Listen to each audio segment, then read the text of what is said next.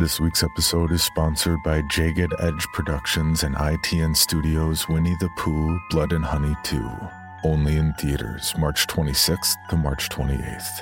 The suspenseful and thrilling sequel to last year's immense hit, Winnie the Pooh, Blood and Honey, amplifies the gore factor with 10 times the number of kills to put fans both new and old at the edge of their seats. After Christopher Robin reveals their existence, Winnie the Pooh, Piglet, Tigger, and Owl land on the endangered species list as hard targets.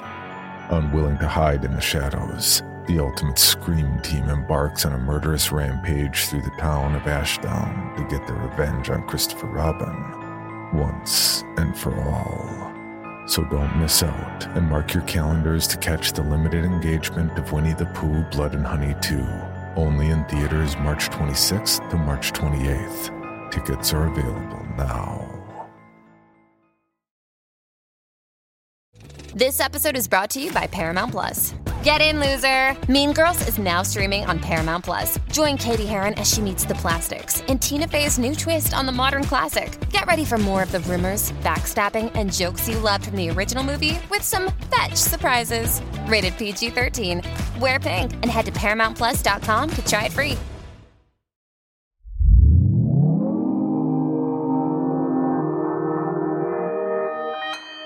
Consequence Podcast Network. I don't want to scare anyone, but I'm going to give it to you straight about Jason. His body was never recovered from the lake after he drowned. And if you listen to the old-timers in town, they'll tell you he's still out there. Some sort of demented creature. Surviving in the wilderness. Full grown by now. Some folks claim they've even seen him. Right in this area. From the cold, chilly cabins of Camp Crystal Lake to outer space, we are Halloweenies!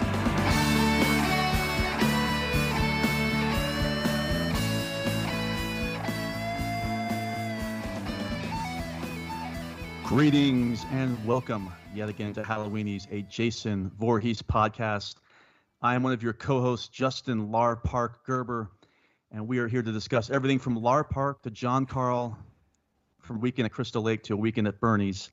With this episode on Friday the 13th, Part 7, The New Blood. We want to thank those of you who have been supporting Halloweenies over the past few years, especially those of you who subscribed to our recently launched Patreon page and listened to our first episode on that page, in which we discussed in true Halloweenies fashion Catherine Bigelow's 1987 horror western vampire, 1,000 genres in one classic, Near Dark. We've got a lot more ahead, so be sure to subscribe if you haven't already at patreon.com/HalloweeniesPod. But enough about high quality content, because we have to discuss the 7th entry in the Friday the 13th saga. So let's go around and discuss the first time we remember watching The New Blood. Let's go all the way down to that south side, south of Chicago, I guess you would say. Who is this on the phone? This is Mike Star Mummy Vanderbilt. Hello there, ladies and gentlemen. Hello there, ladies and gents. So, Friday the 13th, Part 7, The New Blood. Probably one of the first, probably the first Friday the 13th I saw, for lack of a better term, in its original run. I want to take it back to spring of 1998. I'm up way too late watching Saturday Night Live, and the commercial came on, and it scared me enough, that I, went and turned off the TV or tried to run out of the room, or I just pulled a blanket over my head. But this was the point when I was really getting into horror movies. This is 1988, because this was the year that I bought my first Fangoria with, or rather my mom bought me my first Fangoria with Nightmare on Elm Street, The Dream Master on the cover. So I want to say this is one of the neighborhood kids probably rented this one. It might have been me. And we watched it. It feels like I watched this one quite a bit. And not just from when it came on video, but also just from countless runnings on AMC's Fear Fest. Whether I like it or not. Is it just like, because it had Fear Fest, I have some nostalgia for, even though it's only from the past 10 years or so, because it's just something you put on. I used to put on in the back room back when I had cable, because it was Halloween. That's what you put on, even if they were playing like all my least favorite entries in all the sagas from Friday the 13th to Halloween. All right, well, we've got somebody else on this episode. We're talking a lot about blood, and this is somebody who I share blood with. This is Mackenzie. No, Daddy, no, Gerber. And, honestly, as with many of these movies, I can't remember when we watched this, Justin. It was probably like on USA and even more heavily edited than the actual theatrical cut. I do remember thinking it wasn't that good, so I'm excited to talk about it today. Honestly, this is probably the one I've seen the least next to Part 3, which is weird, but it is. So yeah, it was a fun rewatch. I've got quite a bit to talk about, and it's a bit of a return to form on a specific level, which I can't wait to delve into later on. Does this have something to do with animals? It might. Oh wow! Okay, because I had my eyes and ears open, but hopefully you can surprise me in this episode. Is this the one where all the animals die? No, that's The Adventures of Milo and Otis. That was shot over, and a lot of cats and dogs died. You're right. Please remember that, Mike. Every episode we have to remind you of that.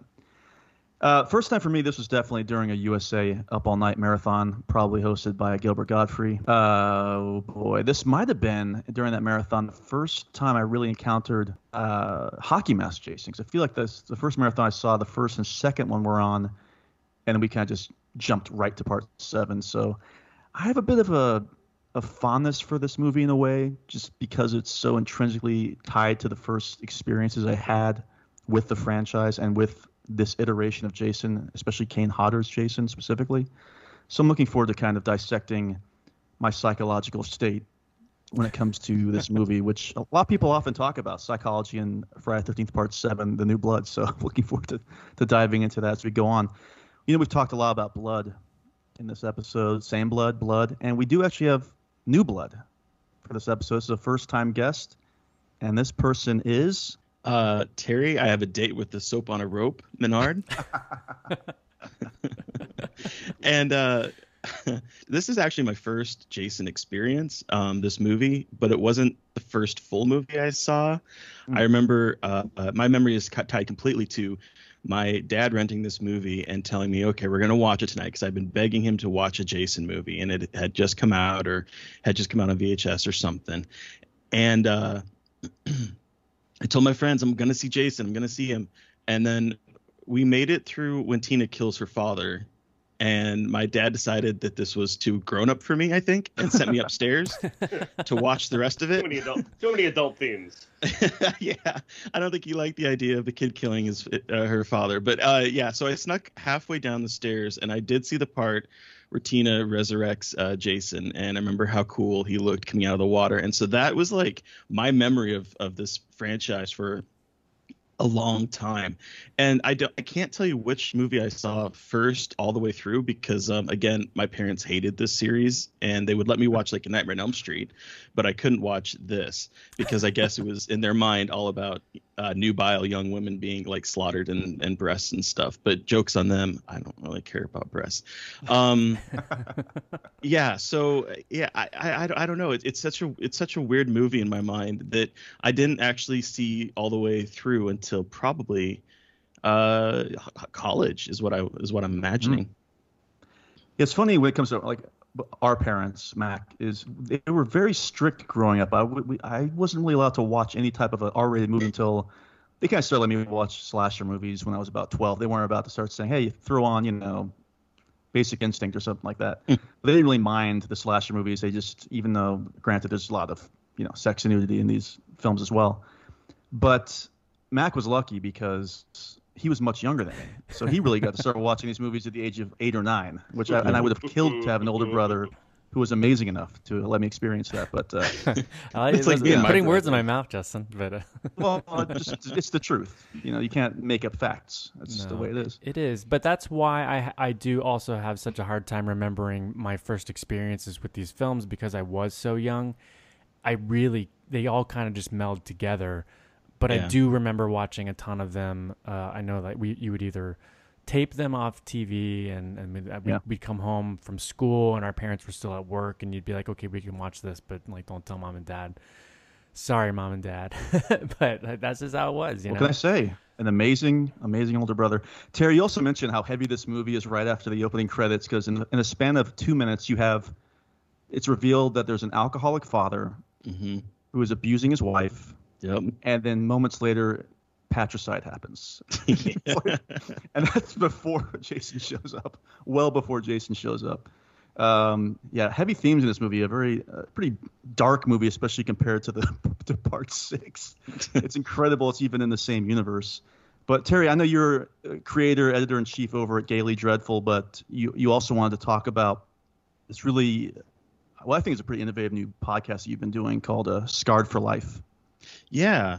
We started, our year is coming up the first week in October. We've been doing this for a year, which is crazy to me. But the idea behind it is that Mary Beth and I, my co-host, we talk with people in the horror community and in the horror industry about a movie that scared them as a kid. So whatever kind of kinder trauma, whether it's a real scary movie or whether it's something like The Dark Crystal or our episode that just dropped is on The Witches.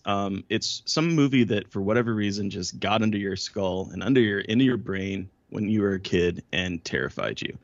We have that, and it comes out every Monday. And it's been a lot of fun. I've been able to talk to a lot of really cool people with it, and my guest list just keeps getting longer and longer because everyone wants to talk about their kinder trauma. Well, I feel like everybody wants, especially people who do these press tours and press circuits for years and years, the last thing they want to talk about some of the time, well, a lot of the time, is what they're actually working on. They want to talk about what they love and what influenced them growing up. So, I mean, even look at your recent batch of guests. I mean, these are all people who have been in the horror conversation for the last couple months even. I mean, you've had Rob Savage, who just directed Host, which is a huge sensation, solid movie. It's on Shudder right now. Amy Seimetz, who did She Dies Tomorrow. Jeff Brown, who just did The Beach House. So it's great that you've got these new voices of horror talking about, what we grew up with, essentially. Like our contemporaries, as it were, in terms of age, are now the people creating the works that we loved growing up, Yeah, and you mentioned Amy Seimetz. It was so fun talking with her about The Gate. She is just incredibly fun to talk with, and some of the stories that she had about growing up watching The Gate was pretty hilarious. She has a very dark sense of humor.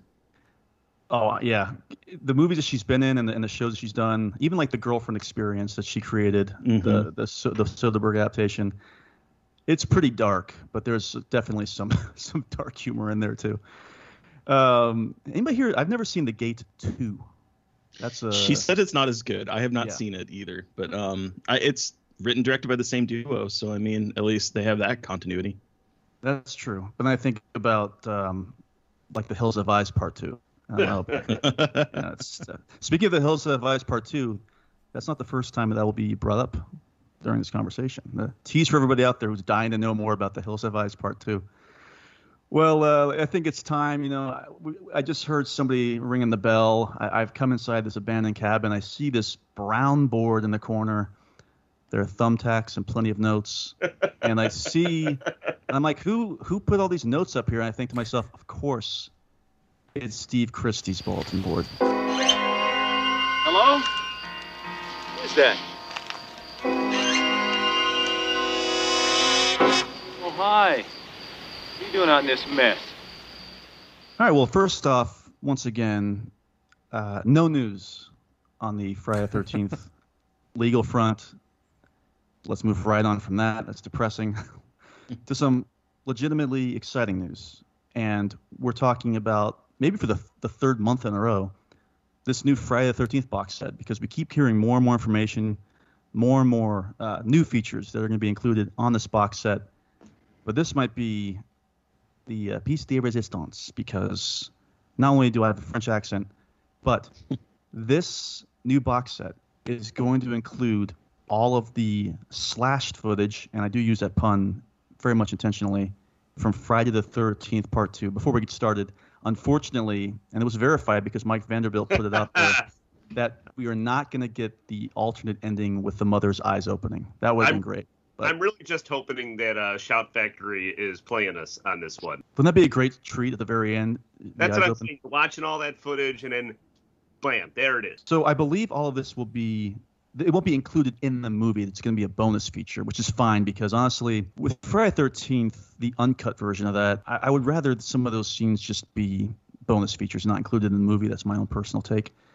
But this is something that there's some more information about these cut scenes. Bloody Disgusting did a pretty good profile on it, and they actually pulled it from bonus content producer Samuel Studios' Facebook page. So I'll just read you this information straight from Bloody Disgusting. Playing on the hunch, Edwin Samuelson contacted Friday the 13th Part 2 FX artist Carl Fullerton, who reportedly shown the uncut footage to fellow FX legend Greg Nicotero. Indeed, it turned out that Fullerton was in possession of the footage, all saved to a nearly 4-decade-old VHS tape.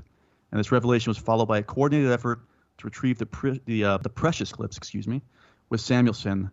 Friday the 13th Part 2 actor Bill Randolph, Samuelson's co-producer, and Crystal Lake Memories author Peter Brack, and Scream Factory's Cliff McMillan and Jeff Nelson all lending a hand to shepherd the footage along Tina Shepherd, to shepherd the footage along to its safe transfer to digital. And if you go to Samuelson Studios' Facebook page, there's a lot more info on all on their footage. So it's pretty wild how they had to bake the tape in an oven for like 24 hours to get it to play. It's a wild story.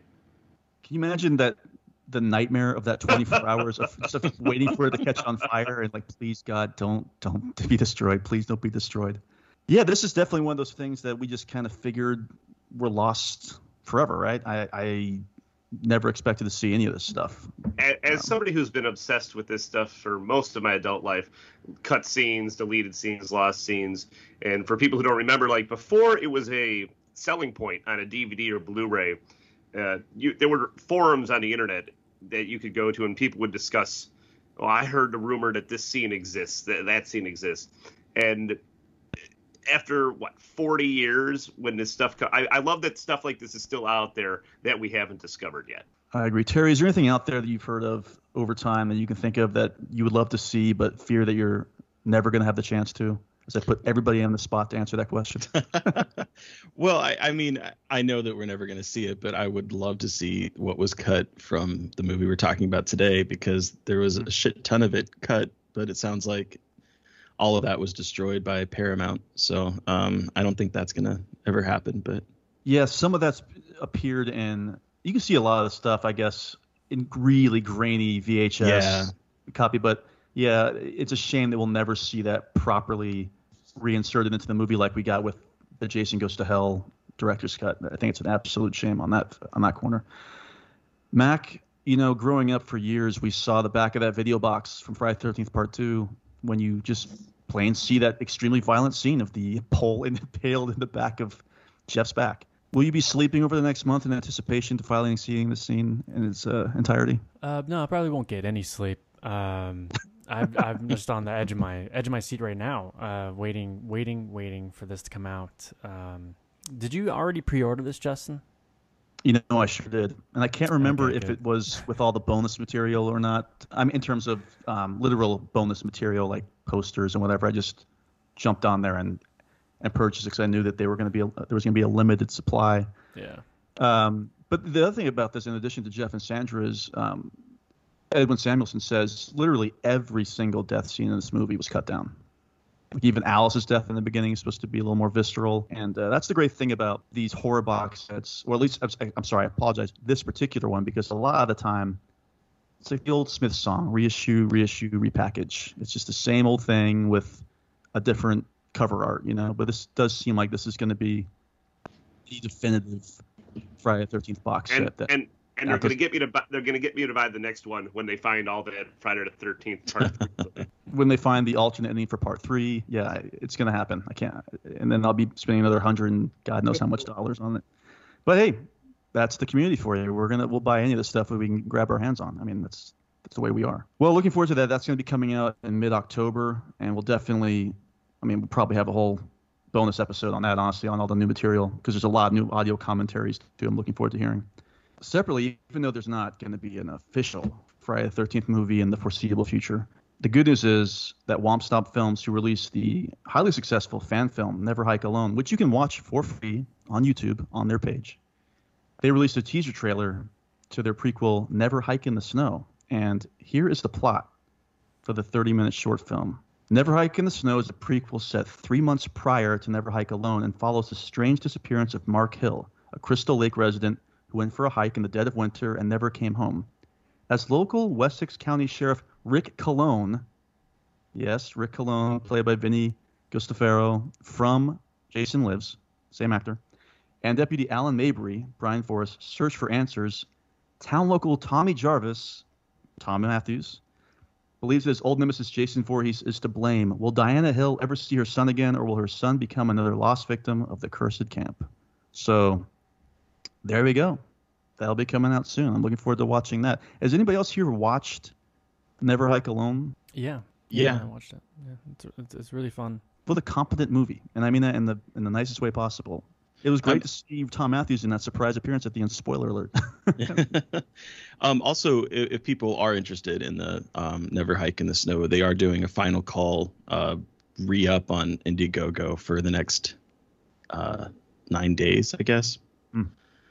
So you can get in and get a Blu-ray if you are so interested, because it's still going for a brief amount of time.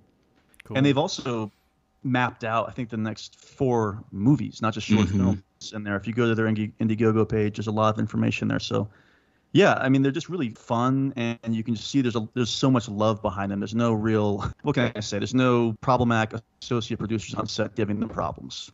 I'll just say, and we'll be talking about that in this Barbara episode. Sachs was not involved. Yes, she was not involved. None of Frank Mancuso Jr.'s acolytes were.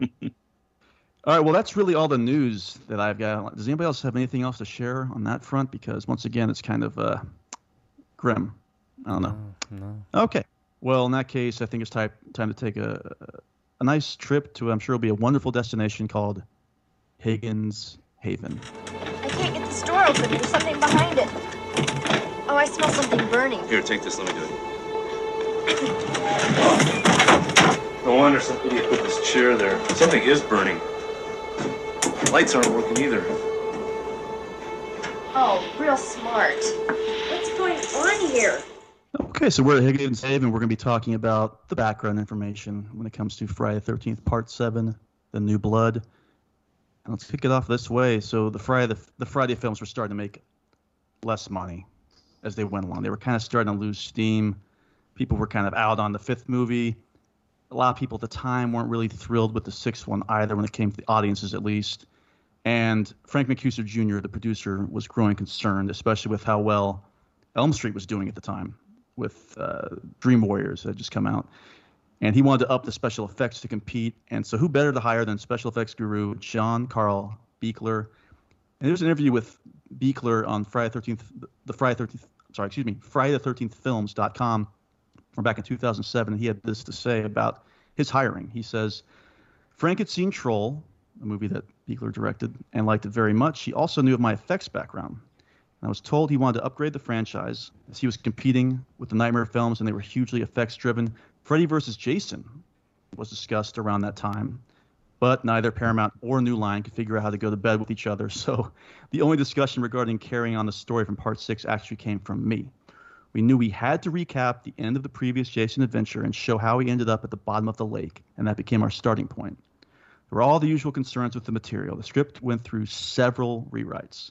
I really wanted a more action-oriented horror film with more character-driven elements. I very much approved of the supernatural aspect. I wanted to go even farther.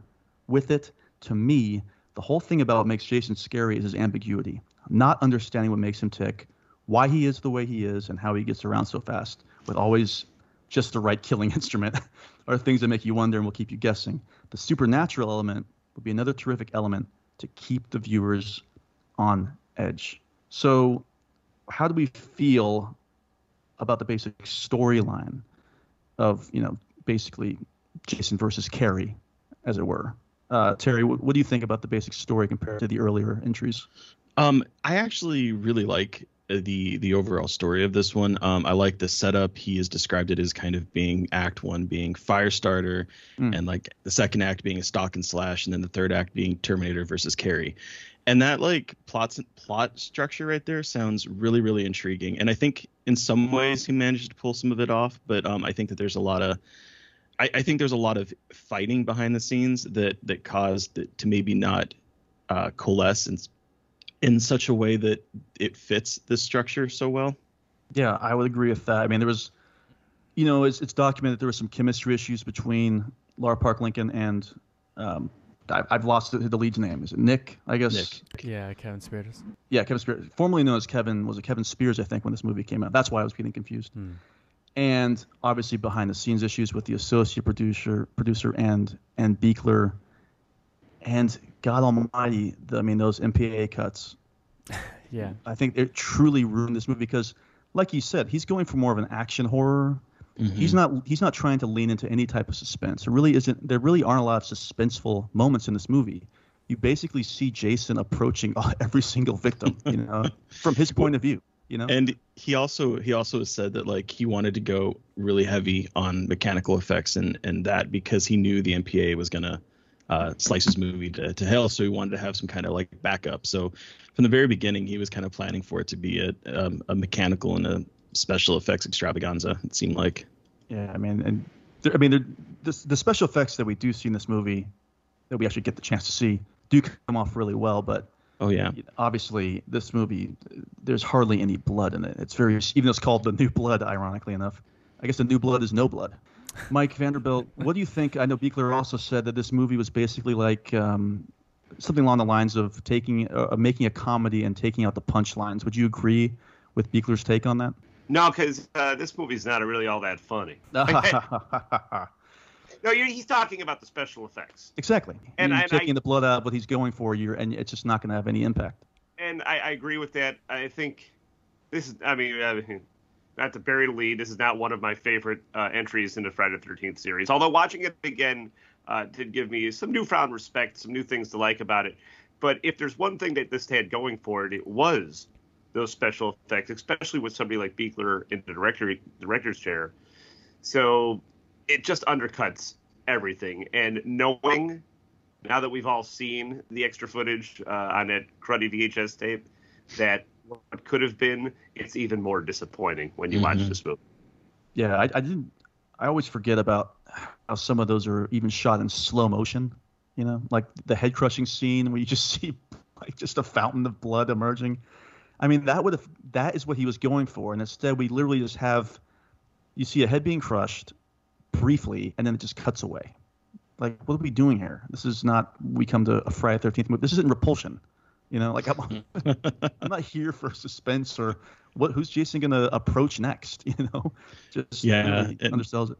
And Buechler had a lot of negative things to say about the MPAA, either between both the Camp Crystal Lake Memories video and also the book, where he said in his words, the ratings board raped my movie. Yeah. And then in the book, he goes on to say the MPAA is a group of housewives in Encino that basically decide what you can and cannot see. And ultimately, we as artists are bent to the whim.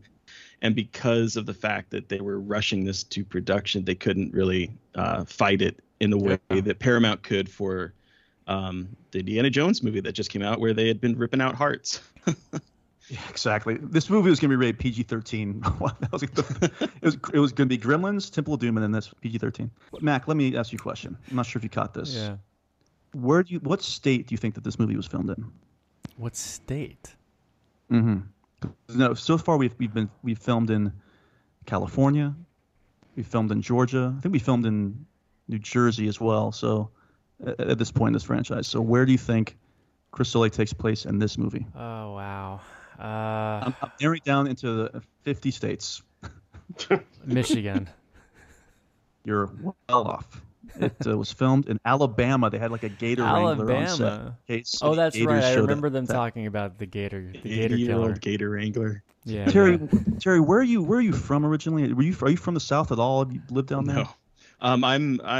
I lived in Alaska for the first half of my life, and then Nebraska. And then I know, Vanderbilt, you've been in Illinois, right, this entire time. Yes, I have. Well, Mac and I grew up in the South, and I can tell you right now, you could not have paid us enough money to go swimming in any lake ever, especially if they're worried enough that they have a gator wrangler with a shotgun on set. I mean, that's thinking about some of the underwater scenes. I don't know. No way. Not for me. No way. Never got used to, here's something else fun. You never get used to alligators. I don't care who you are. And you're living there. You never get used to those things down there. I saw this documentary about alligators called Crawl. Like, you don't want to get in the water with them.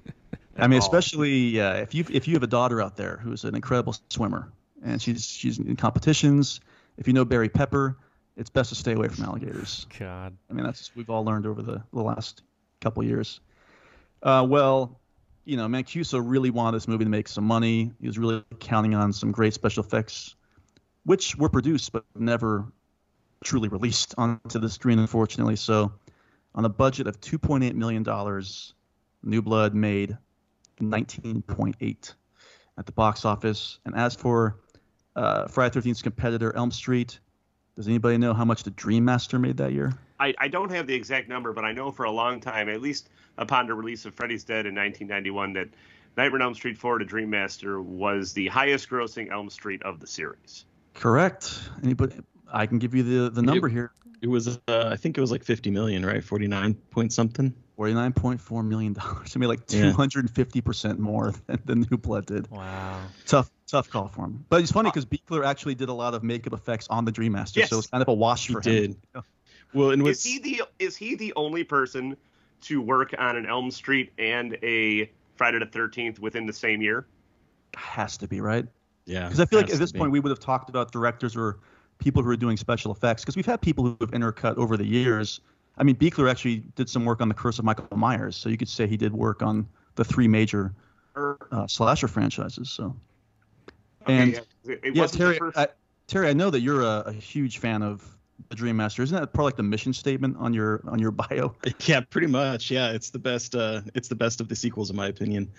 I would agree with that. I mean, we hold it really favorably, especially those first. I think we all like the first 5 for what they are in the Elm Street series. You can't really say that about any other horror franchise. No, the front half of that series. It's very front-loaded, but yeah. It's so interesting too that they would hire Buechler for this movie from his effects work on Prisoner, and they also hired Kane Hodder because of the worm scene in Prisoner.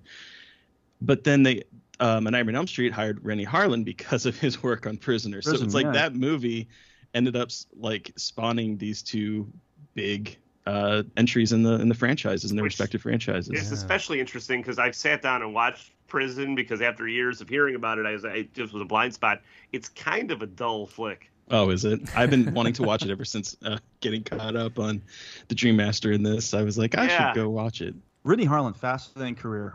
And look, I guess I'm a Die Hard 2 apologist. I think that's a lot of fun. All right, I apologize. Cliffhanger's a lot of fun. Long Kiss Goodnight is but before Long Kiss Goodnight. Oh, it's the movie that derailed his career. Has anybody seen Driven? No. Driven. That's a Stallone flick, right? It's Days of Thunder with Sylvester Stallone, right? And Kip Pardue. One of the worst movies of all time. I'll just say that. A Rennie Harlan joint. So, but listen, made some great stuff. Deep Blue Sea, fun movie. We've talked about that in the past too. And so, but let's talk more about John Carl Buechler's career. Again, much more of a makeup effects artist. Did a lot of work with Charles Band movies, especially Lord Toys, From Beyond, Reanimator. The Dungeon Master is, I think, his directorial debut, and it's real low budget, and it's junk, it's trash, but it's my kind of drunk, it's my kind of trash, and features Richard Mall from Night Court. Richard Mall, what a horror career he ended up having because of House. Like, what a weird. Nobody would ever think that, He also, though, it has to be mentioned. I mentioned it earlier. Is that look, there would be no legendary Troll 2 if there was not a Troll 1. And Troll, of course, strangely enough, starred Julia Dreyfus and her husband Brad Hall. I don't know if anybody's seen the original Troll, but they feature prominently in that. Yeah. The original Harry Potter. It features a wizard named Harry Potter. That's crazy. Yeah, and then of course, as we all know, it doesn't even have to be mentioned, John Carl Buechler also directed Ghoulies Go to College. I wrote those are the 2 movies I wrote down, Justin, to mention. Well, those are like the most notable directorial efforts. I just saw Ghoulies Go to College, and I thought, God damn it, like that movie exists. A major blind spot in my life next to Antolini's Blow Up would be Ghoulies, which I still haven't seen. Is Harvey Korman in Munchies or Ghoulies? Harvey Korman would be in Munchie. Because he plays 2 roles in that, I think, right? Yes. Yes. Well, guys, everybody, next year for the series, we're going to be doing all the Ghoulies and Munchies movies. Get ready. I saw the first Ghoulies at the movies. My parents took us.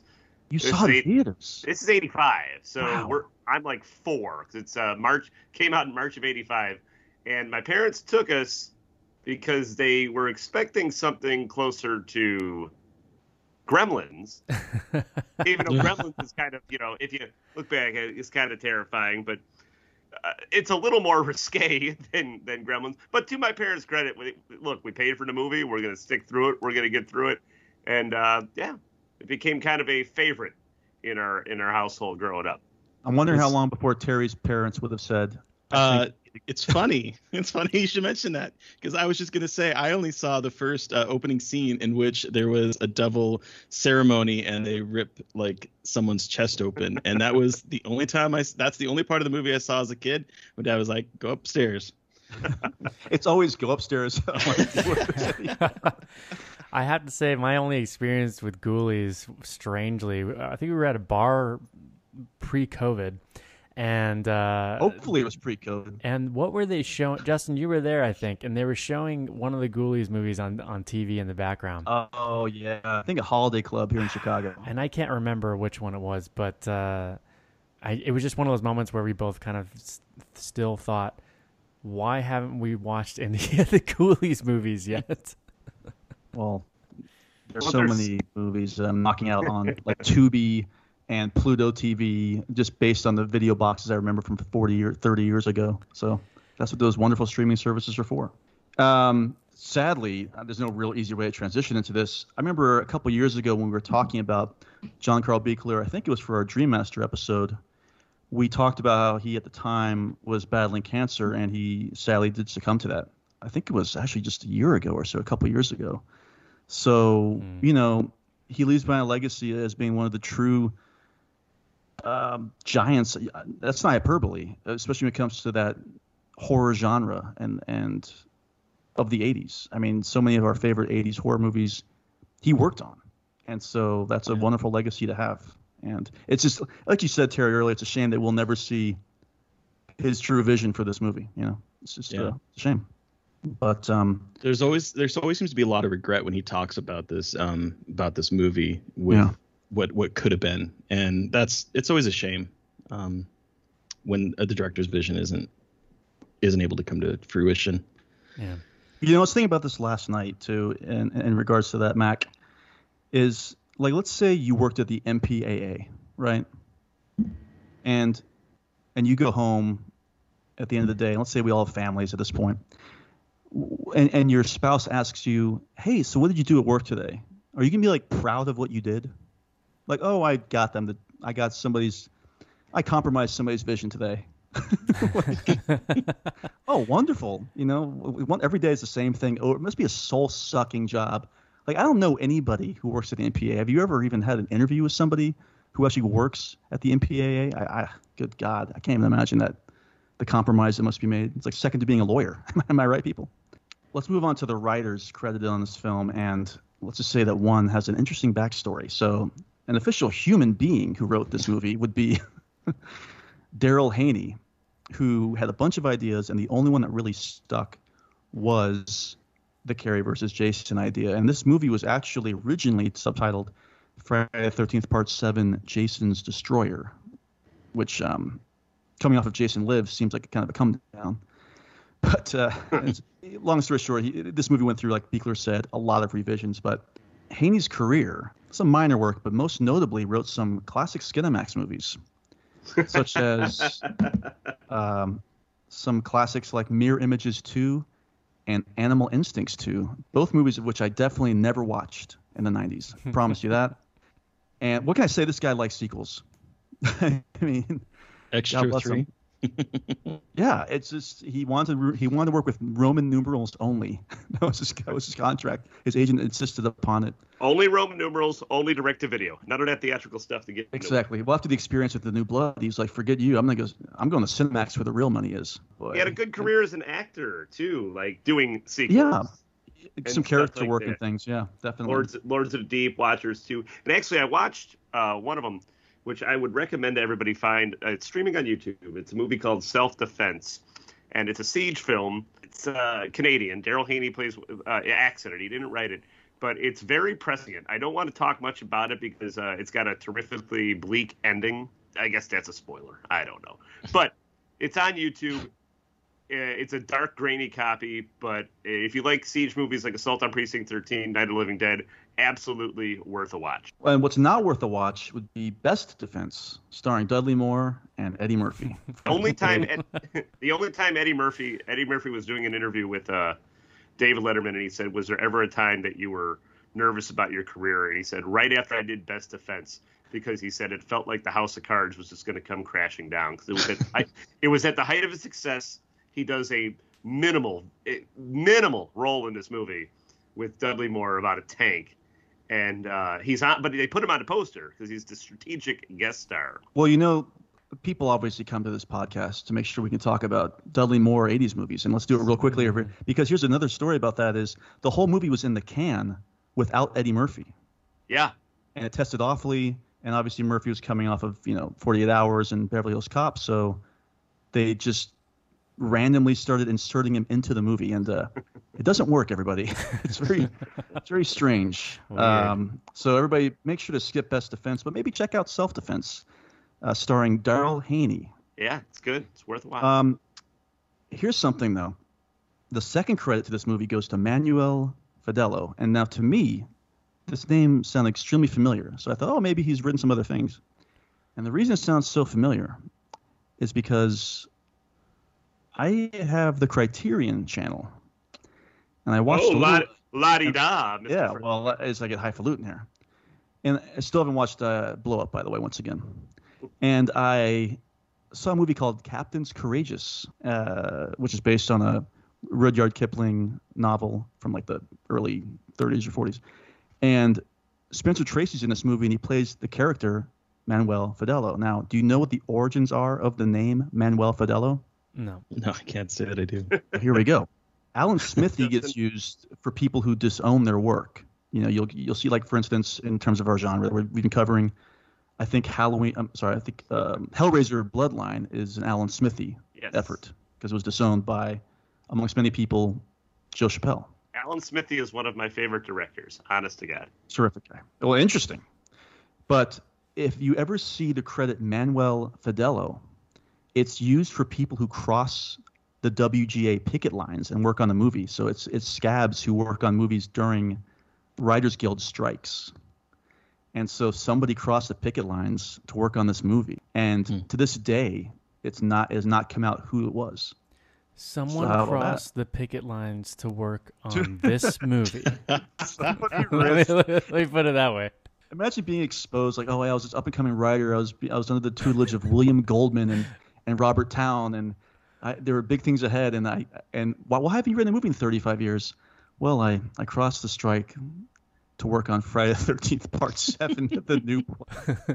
Hey, God bless. I'm sure they still got paid for it, even though they betrayed their union. How dare you? No, wait. If you look at the credits, it does say Daryl Haney, Manuel Fidello as the two credited, quote unquote, screenwriters. So there you go. Are they not both credited? And that's why I was confused about the name for a short called Michael vs. Jason. They are, yeah. So that's why I was like, why are they still crediting Manuel Fidello if that's just kind of like a name they throw on top of who, you know what I'm saying? Yeah, I guess somebody crossed the picket line. And maybe it was the same person. Maybe it was Robert Towne. Well, it does say characters, so I'm assuming that they just credited the name because of I see. Using characters from that movie is what I'm guessing. Yeah, that's what they usually do in a case. IMDb and Metacritic, I'm not Metacritic, but Letterboxd are still very strange with their credits sometimes. Yeah. Like, if you go to, look at all these movies that Christopher Lee's been in, and half of them are interviews. All right, can we get rid of these interview docs that nobody sees are 15 minutes long in Letterboxd? Can we get rid of these? There's really not a place to say this, so let's just talk about now. This movie, much like earlier entries, has a prologue that kind of runs through the greatest hits of the series. And as we've discussed, and Dan's not on this episode because he hates him, but the person who does the narration is Walt Gorney, who played Crazy Ralph in Friday the 13th Part 1 and 2. Huh. It's Walt Gorney. I think that's great that Buechler brought him back.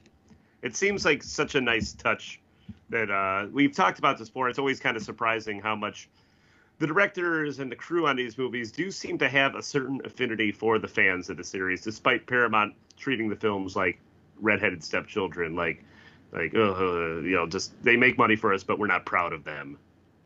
Yeah, I feel like everybody wants to once the directors get involved, even like Tom McLaughlin wasn't a huge fan of the series. Buechler was even like, why are we doing any more of these? But once you get the job, you want to win over the fans. You know, you want to do the best job as possible. So how is it? I don't know. I guess some of these put people off, but I like the intro of this movie. It's just fun. I don't know. It's a fun way to go right into the opening credits, and it is a way to kind of refresh everybody's mind as to where Jason is. I like it. I like this one as well, but here's an aside. Which opening narration, or not narration, but Jason Voorhees clip show do you prefer? The one for Part 4 or the one for Part 7? Neither. I'm not a fan. I didn't like this one. No. This one felt like a trailer to me. I almost felt like, has this movie started, or is this just a trailer for the movie that I accidentally clicked on or bought in its place? It didn't even feel like the movie had started. It just felt like a trailer, and I didn't like that.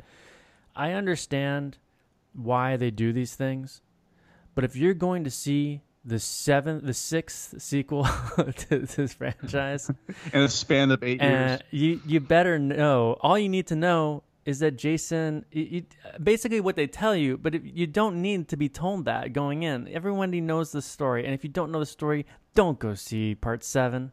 You know, I like it more on the sense that it does give both of the movies an epic kind of quality that they never really bring home in the opening. Like, this is this ongoing saga that you need to pay attention to. I kind of like I like the obnoxiousness of that, I suppose. Yeah, but it is Terry, also, what do you think about it? Yeah. I'm not really a fan of any of them, to be honest. This one is probably the least annoying to me because it is only 3.5 minutes long. But you don't like the 15-minute oh dear God, no! I hate those. Whenever those come on, I'm just like, I end up fast forwarding through them, and it just feels like filler. It feels like we need to get a runtime to a certain length. So let's just have the first movie's ending tacked onto this. So this one didn't bother me in that regard because it is only like 3.5 minutes long, I think, at the most. But yeah, I guess coming into this franchise now, not having seen the previous ones in a while, it was kind of a nice little catch up, I guess. But yeah, what do you need to know? I guess I just like I think I like it. Just feels like a campfire tale. Like they're trying to get back to the bare bones of it all. Like, I'll put it this way. Yeah, but if and when we get another Jason movie and they do something like this, I'll probably be on board. I mean, that's fine, but the problem with this movie is that they're like, oh, here's all these things, but this movie is such a standalone and really doesn't pay any attention to Jason's history at all or anything. Why even tell us any of that? You know what I mean? Like, it's kind of like... I think it kind of just makes you wish you were watching Friday the 13th Part 6. Yeah, seriously. The movie was clocking at 84.5 minutes, and yeah, they needed the the extra MPAA was 3 like, minutes. We refuse to put a stamp on this unless you extend it by 3.5 minutes and cut out every single death scene. That was the insistence. So they wheeled in Walt Gorney for the narration, and there it was. Some other background information on this. Walt Gorney was only 40 years old in the original Friday the 13th. That was just hard living. Split second thought you were right, but no, he was actually older. I think we actually looked that up, and I was about to have a midlife crisis on microphone. Some other background information. A major plot point behind the scenes is that a lot of stories came from a lot of the women, a lot of the actors who were kind of lusting after some of the hunks on this movie, and they were being rebuffed. Many of them were being rebuffed. And this production kind of got the subtitle of Friday the 13th because many of the men and some of the women on set were actually members of the LGBTQ plus community. And often on this podcast, Mike Vanderbilt, let's get honest, he will specifically point out the quote unquote the Stone Cold Fox, who is like the most attractive and most desirable woman in the film. And I thought, well, since we've dedicated so much time to the Stone Cold Foxes, let's dedicate some time now to the Stone Cold Foxes when it comes to the men of the franchise. And Terry, the Rock Hard Hunks. Rock Hard Hunks. I love that. RHH. There's a really good article on your website, on the Gaily Dreadful website by Justin Lockwood, and it's got a great title. It's called "Thirsty Enough to Drink Crystal Lake: The Hunks of Friday the 13th." That's and great, he basically breaks down what'd you say, Mike? The Rock Hard Hunks. Yeah. He gives the MVP for each movie from 1 through 10. So let's run through these real quick here and see if we would agree on his assessments. And I think some of these are pretty obvious, but some of them are out of left field. Let's see what we think here. The first movie, maybe out of left field. Left field for sure with this one. But Mark Nelson, who plays Nettie in the movie, kind of the jokester of the movie. Now, I think we pointed out that the first couple movies, even the nerds are extremely ripped and hot, you know. But Terry, what do you think about this? Is this a controversial decision? Yes, it's one where like I wanted to exert editorial control, but I let it go because for me, it's Kevin Bacon. I mean, it's Kevin Bacon. But I can't disagree that the shirtless Mark Nelson running around with his like shirt tied to his waist is like, yeah, he's kind of cute if you kind of get rid of the Native American appropriation that he's doing at the time. Oh my God, yeah, doing the Native American. Oh my God, yeah, exactly.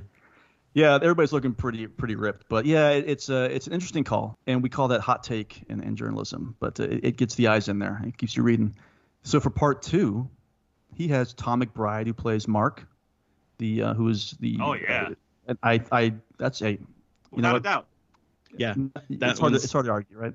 That one is there's no arguing with him, and he's also gay. So I mean that's 2 wins in my court. There you go. And of course, as we mentioned, chance. Very important to mention this. He appeared in an episode of Highway to Heaven.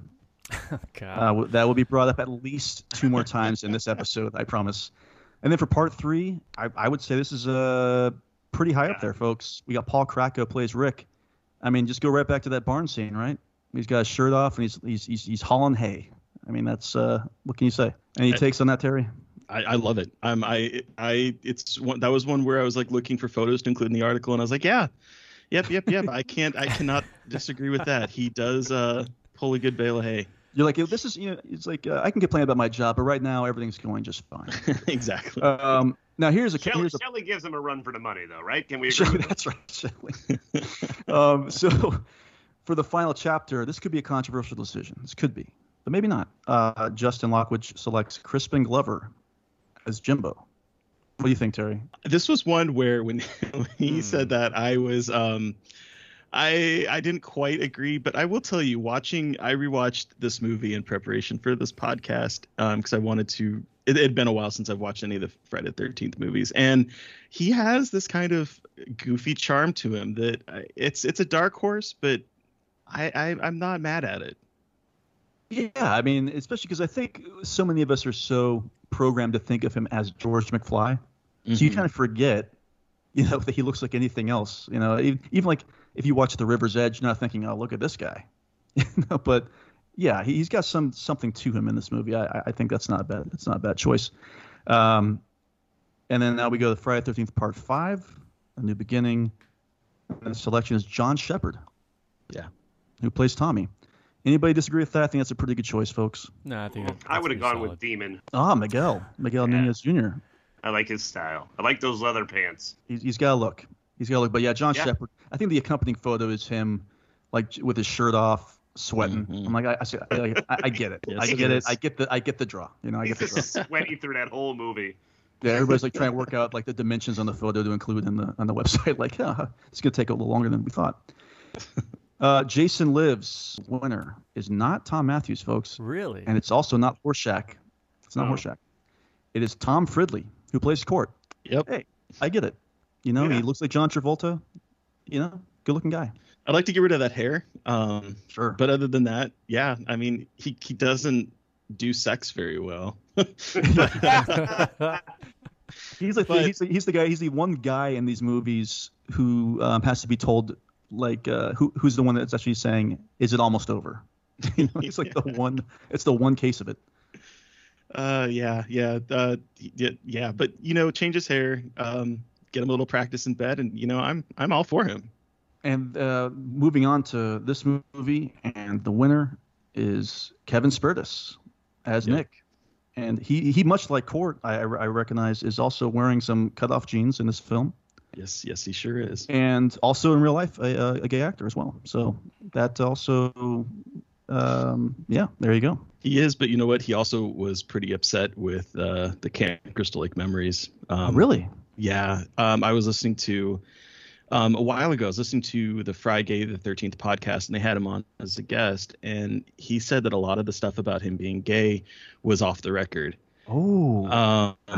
And he wasn't out at the time, like professionally out at the time. And then he said that a lot of like younger gays would come running up to him at conventions and want to get his autograph, and it like freaked him out because it was all supposed to be off the record. Wait, you're saying that they outed him on Crystal Lake Memories?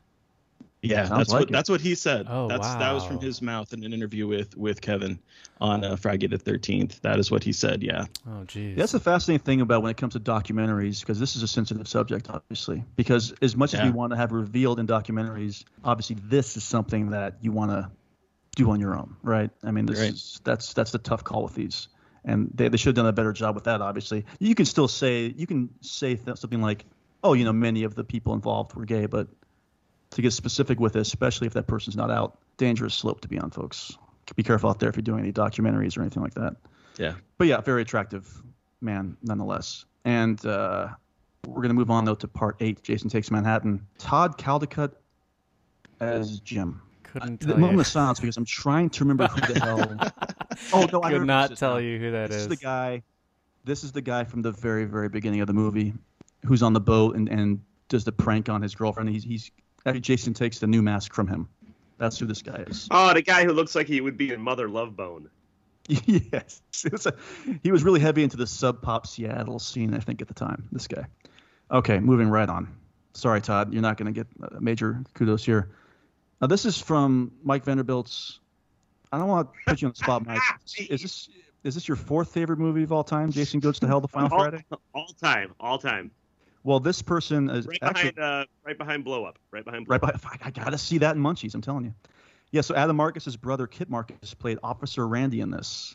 And that's the choice that Justin makes for this. And I vaguely remember this character, attractive-looking guy, kind of a raven hair, as it were. And doesn't get a lot to do. I think Jason actually takes him over at one point, but I can't wait. He has a nice face. Movie. Yeah, sure, right? He's an attractive guy. And then to top it all off, Jason X, Yanni Gelman as Stoney. Wait, they didn't go with Cronenberg? Great name. What a great choice that would have been, though. That full head hair. Stoney, who is, I guess he's the guy who gets killed before his girlfriend gets frozen and has her head smashed. So pretty good list. There's a lot. Look, there are just as many hot guys as there are hot women in this series, and they need to be more appreciated. I completely agree with that. I mean, but you could probably, honestly, Terry, just do a follow-up to, like, still thirsty enough to drink Crystal Lake. Second. I've been thinking about it. Yeah. Start doing tiers of these and see. You could probably get some even more readers that way too.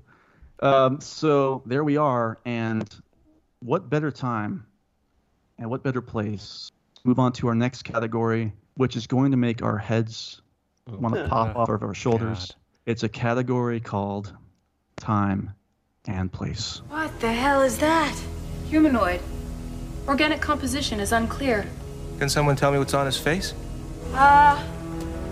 Some kind of 20th century carbon filtration unit? It's a hockey mask. Oh my God. I've got a lot of notes here, everybody, but this could take a little bit of time. We determined after our last episode that Jason Lives, even though it came out in 1986, takes place in 1990. Okay? That's what we have to start with. All right? Okay, well, I've got some. Yeah. So here's a couple things we got to determine, though, is we have to determine two things. What year is it for Little Tina? at the beginning of New Blood? And then what year does the majority of the film take place? I have some notes. Does anybody want to start this off? Yeah, I would love to. I believe, according to Crystal Lake Memories, Corey narrates that Part 7 takes place 10 years after Part 6, which would put this at, what, the year 2000? Well, that's the confusing thing now. I think what he means is most of the movie takes place 10 years later. Yeah, I don't think he means. I'm not saying from young Tina. I'm saying that the majority of the movie, with older Tina at the cabin with everybody there, that takes place 10 years later than Part 6. Okay, but the problem is that it's never stated in the movie. Never stated in the movie. Yeah. Here's what I have here. So I think we know it definitely takes place after the events of Jason Lives because we see Jason at the bottom of the lake, even when we see young Tina. Okay. And he doesn't look that decomposed yet. So now wait, you see Jason at the bottom of the lake with young Tina? Yeah. Yeah. Yeah. Mm-hmm. See, this is confusing to me because I always thought when I was watching this, I was like, okay, I was really ready for this time and place category because I remember, and this is one of those things where you just remember it the wrong way, that like there was some kind of reveal later on in the movie that Jason was actually responsible for pulling the father under and killing him. Oh no! Yeah. No. Wow, I was flip-flopped. But yeah, I didn't realize that you actually see Jason under the lake when it's young Tina. Yep. That makes it even more ridiculously crazy because of some of the other facts coming up here, I'm sure. So what I would say, and I'll open the field to everybody, is that this movie came out 2 years after Jason Lives. So I would say that young Tina is in 1992. Terry, what do you think about that? This is very scientific, so please be as precise as possible. It's on record. Well, I did a bunch of research on this because I wanted to be right. But I will say IMDb trivia, which is, of course, such a font of knowledge, says that it was October 13th, 1991, which, if we're sticking to the Friday the 13th moniker, does not exist. The Friday the 13th would have been in September of that year. And was there a full moon, Justin? Was there? I gotta look at my extensive notes on if there was a full moon during this time. Was there a lightning storm during these days? Yeah. So I mean, I listened to your guys' last episode, and where you determined that it was 1990. I gotta think that this was in 1991, 1 year long, because it wasn't. He was not as decayed as I would expect him to be. Longer. And it felt like it's what's so weird because like Tina talks about coming back to this place for so many years. And I'm like, okay, but how many years did you go back here? Because maybe like half a decade ago, people were getting murdered here at this camp. So I'm really confused about that. But I decided that it probably was in September of 1991. And that would be 10 years later when somehow a 9 or 10-year-old Tina becomes a 26-year-old teenager, because the actress playing her is 26 when she's supposed to be playing, I think, 17. Yeah, that threw me off big time. That ruined a lot of things for me. Especially the year 2007. All right, so you're saying that young Tina is September 91. Yeah. And most of the events take place in the year 2001. It would be about 10 years later, which is what Mac said. Okay. In July of that year. So you're saying the main events 2001. Okay. So Mac, you said that you think that the events take place 10 years after Jason Lives. So do you think this takes place in 2000 or 2001? I think it takes place in 2000, but also young Tina is standing right next to a calendar that says October 13th in the beginning of this movie, which is even more like... That is true. It's like they're forcing...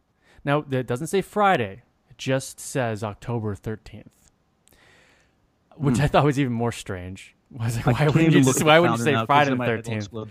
But Vanderbilt, what do you think? Well, most of the movie can't take place in 2001 because nobody discusses September 11th, unless it happens earlier in the year. Oh God, I suppose. What if this took place on September 13th, 2001? Everybody just wanted to get away for the weekend. They were like, "I gotta get out of here. We gotta go."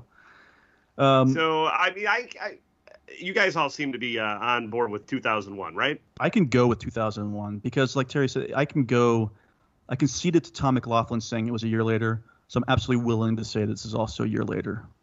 So I get that. I can get that. And this is the third film that actually takes place on a Friday the 13th? Well, I feel like the main events take place over the span of a month. I feel like there's like 5 days that go by. So Yeah. I'm sure. Oh, no, yeah. Once they get to... No, I'm 13th. talking like... I don't even think when you get to 2001 that it's Friday the 13th anymore. I'm talking about the opening with Tina. That's obviously supposed to be a Friday the 13th, which makes it the third movie after Part 6 and the original that actually takes place on a Friday the 13th. Even the main storyline takes place over, I think it is 3 nights. But, so I'm sure one of those nights was Friday the 13th, right? But it's does a it say, other than the opening that's saying that it's October 13th, that's the young Tina. So does it ever say when it's older Tina what the date is? No, it does not. Yeah, so we don't know. know. You just have to assume it's Friday the 13th sometime. All right, anyway, long story short. Did anyone catch Dr. Cruz, Dr. Bad News Cruz's case file? What about it? That it says he mentioned 65. Oh, that's just some old telekinesis case that he was dealing with. That had nothing to do with Jason or anything. I thought that was the first. I thought that was supposed to be the year in which the father died. That the first case with Young, because that would have made her 23, but she's still, which would have made sense. But she was supposed to be 17 in this movie. Well, the character is all drowned in 65, which would have been a whole other nightmare. No, so let's go with. I'm comfortable going with. This takes place in. God. Can I throw a little wrinkle in here? Yes, please. Please do.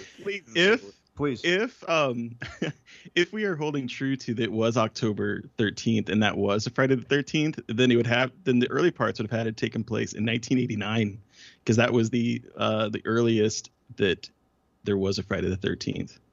But it wouldn't. And it would have been October. Yeah, in October. He wouldn't have been under the lake. He is under the lake before Jason Lives. I'm telling you, your heads are going to explode. How about this? For sanity's sake, and the sake of the listeners, let's go with 2001. Does that sound good? Because it's a year later. They're celebrating the year that Arthur C. Clarke and Stanley Kubrick's combined efforts of 2001 came out. They're going to watch it. Eddie's looking forward to watching it all weekend long. So, okay. We are now in the 2000s for the Friday the 13th franchise. Ooh, jeez. And I promise you, it's only going to get crazier as the series bravely marches on. So 2001, let's notate it. On to our next category. Mike Vanderbilt, you mentioned him earlier, one of your favorite singers. I'm talking about Ooh, Baby, Ooh, Baby. Ooh, baby, ooh, baby, ooh, baby, ooh, baby, ooh, baby, ooh, baby. All right, so of course the famous category of Ooh, Baby, Ooh, Baby is when we talk about the music and in some cases songs that are in a Friday the 13th film. And this actually is quite a number of proper tracks that we don't think about. We got to get to the score first, because we are in the midst of a changing of the guard. Harry Manfredini, who obviously did the score for those first 6 movies all his own, is all but gone from this movie. It's strange because even though he gets, I think, the main credit, and it says that Fred Mullen also does some of the music, I believe the only Harry Manfredini music that in this movie would be cues from earlier entries. Am I right? Yeah, he said that he was working on Deep Star 6 at the time, and he said that he does not, quote unquote, farm out music and only does one movie at a time. And he was offered Nightmare on Elm Street, and he chose to work with Sean Cunningham on Deep Star 6. And so he did not, in his words, contribute anything new to the score for Part 7 at all. And I still have never seen the film, was his quote on it. Wow. Yeah, I mean, this is definitely a change of pace. Yeah. I mean, the opening credits alone, where it's just like this weird, interesting drum theme over and over again with this murky synths in the background. The pseudo Terminator theme. Yeah, it's absolutely. I didn't right? think about that. It really is, and it's such a total departure from Manfredini's scores in the past. So that makes a lot of sense, because I saw that he was credited, and I thought, this is like such a departure. Either he just gave up, or I couldn't make sense of it. It's very minimalist compared to the sweeping strings, especially from the Part 6 is just strings and horns and everything else and dynamic. Well, and I wonder if it was I wonder if this was a deliberate effort, though, because they want to really pare down the over-the-top nature of Jason Lives. Vanderbilt, what do you think about the score? I think it's just an ugly score. Yeah. Like almost unlistenable, honest to God. I don't like what Fred Molan did. They should have just stuck with Manfredini. They should have delayed this movie for a full year just to get Manfredini involved. Yeah. Well, just reuse the old shit like they did in all the other movies. But Tina's, that's right. They could have just done that. Tina's telepathy theme is very Manfredini, and that's why I thought maybe that was the only thing he contributed. But if that's not, that was Molan. Yeah, and it was the only thing that John Beekler liked that Fred did apparently. Is that the you like can tell because it's used so much. Yes, it Mm-hmm. is, and it's almost overused. It gets so annoying. Well, when I was doing all my notes, I had this soundtrack on, and this soundtrack is as long as the movie itself. I literally think it's just the entire score laid onto iTunes. And there is one theme that you hear in this movie too. It's Tina overhears crashes, and it is literally the Halloween theme. That's just been absolutely aped and ripped off. Really? It's really bizarre. Yeah, I'll play the sample later on maybe. Yeah. Not a great score. And if you don't like the score, I've got some bad news for everybody because Fred Molan did the entire score for Jason Takes Manhattan.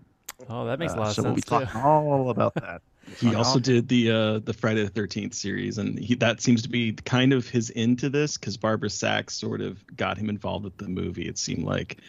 And John had said that it's too synthy. It's okay for TV, but this is a movie. Whoa. Yeah, that was a direct quote from the Camp Crystal Lake Memories book. There's a lot of behind the scenes where John did not like what was being presented to him. It's just crazy to think about the rollout for this movie too, where, like you said earlier, Terry, there's no time to really fight about anything and get things done because I think it was the pre-production was announced and then 7 months later the movie came out or something wild like that. I think it was like 6. Yeah, it was super quick from prepping to everything. They were cranking these out like I what 87. That's the first year, or no, because there wasn't one in 82. But what is it? 82 and 87? No, I take that back. 83 and 87. Yeah, those are the 2 years. The 2 years there were a Friday the 13th movie.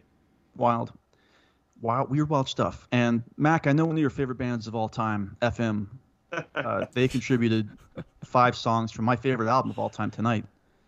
And most of these songs are kind of played in the background during the surprise party that never was. I think I'm Not Mad, Ready for the World. That's the name of this one, of course. I think that's played during one of the many scenes in which characters are having sex in a van. I'm glad you took notes on this. Is this the same van that people are having sex in, or are these different vans that people have? I want to say it's the same van. Wow. Tough call on those sheets, everybody. I hope they changed them out because there's a lot of sex happening in those vans. Not that were there like 85 rooms in that house? They couldn't just gone up and say, anyway, that's a whole other story.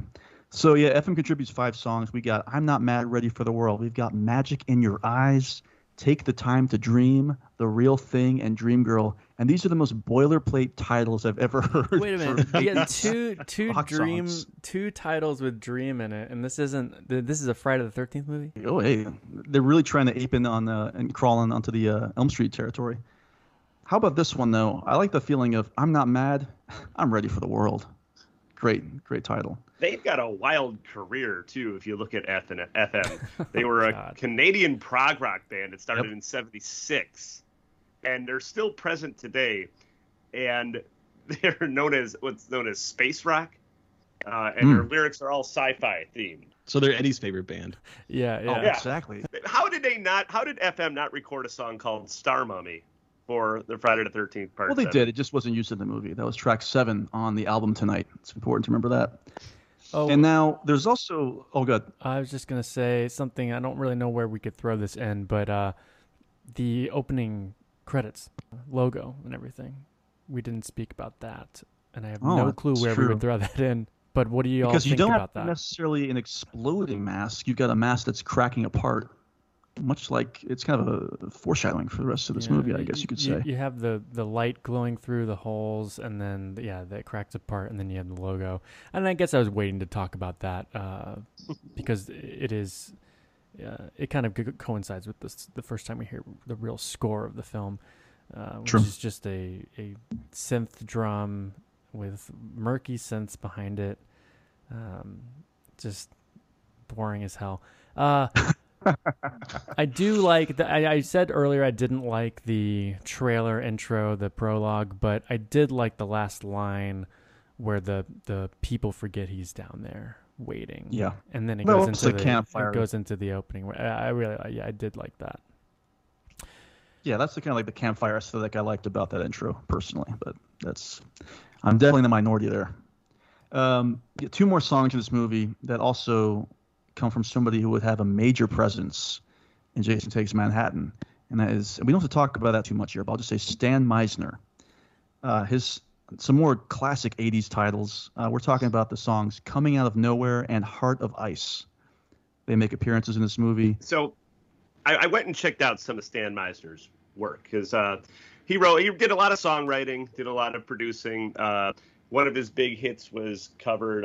One Chance was covered by Eddie Money. Eddie Money did a much better version than he did. Of course, it's the Money Man. To describe his style of music it's the kind of music that you remembered your mom having on in the car, but you can't remember any of the artists or the names of the songs. It's the most middle-of-the-road, overproduced 80s pop schmaltz you'd ever want to hear or not want to hear. Well, I'll go on top of that and also say he writes the kind of songs that derail franchises.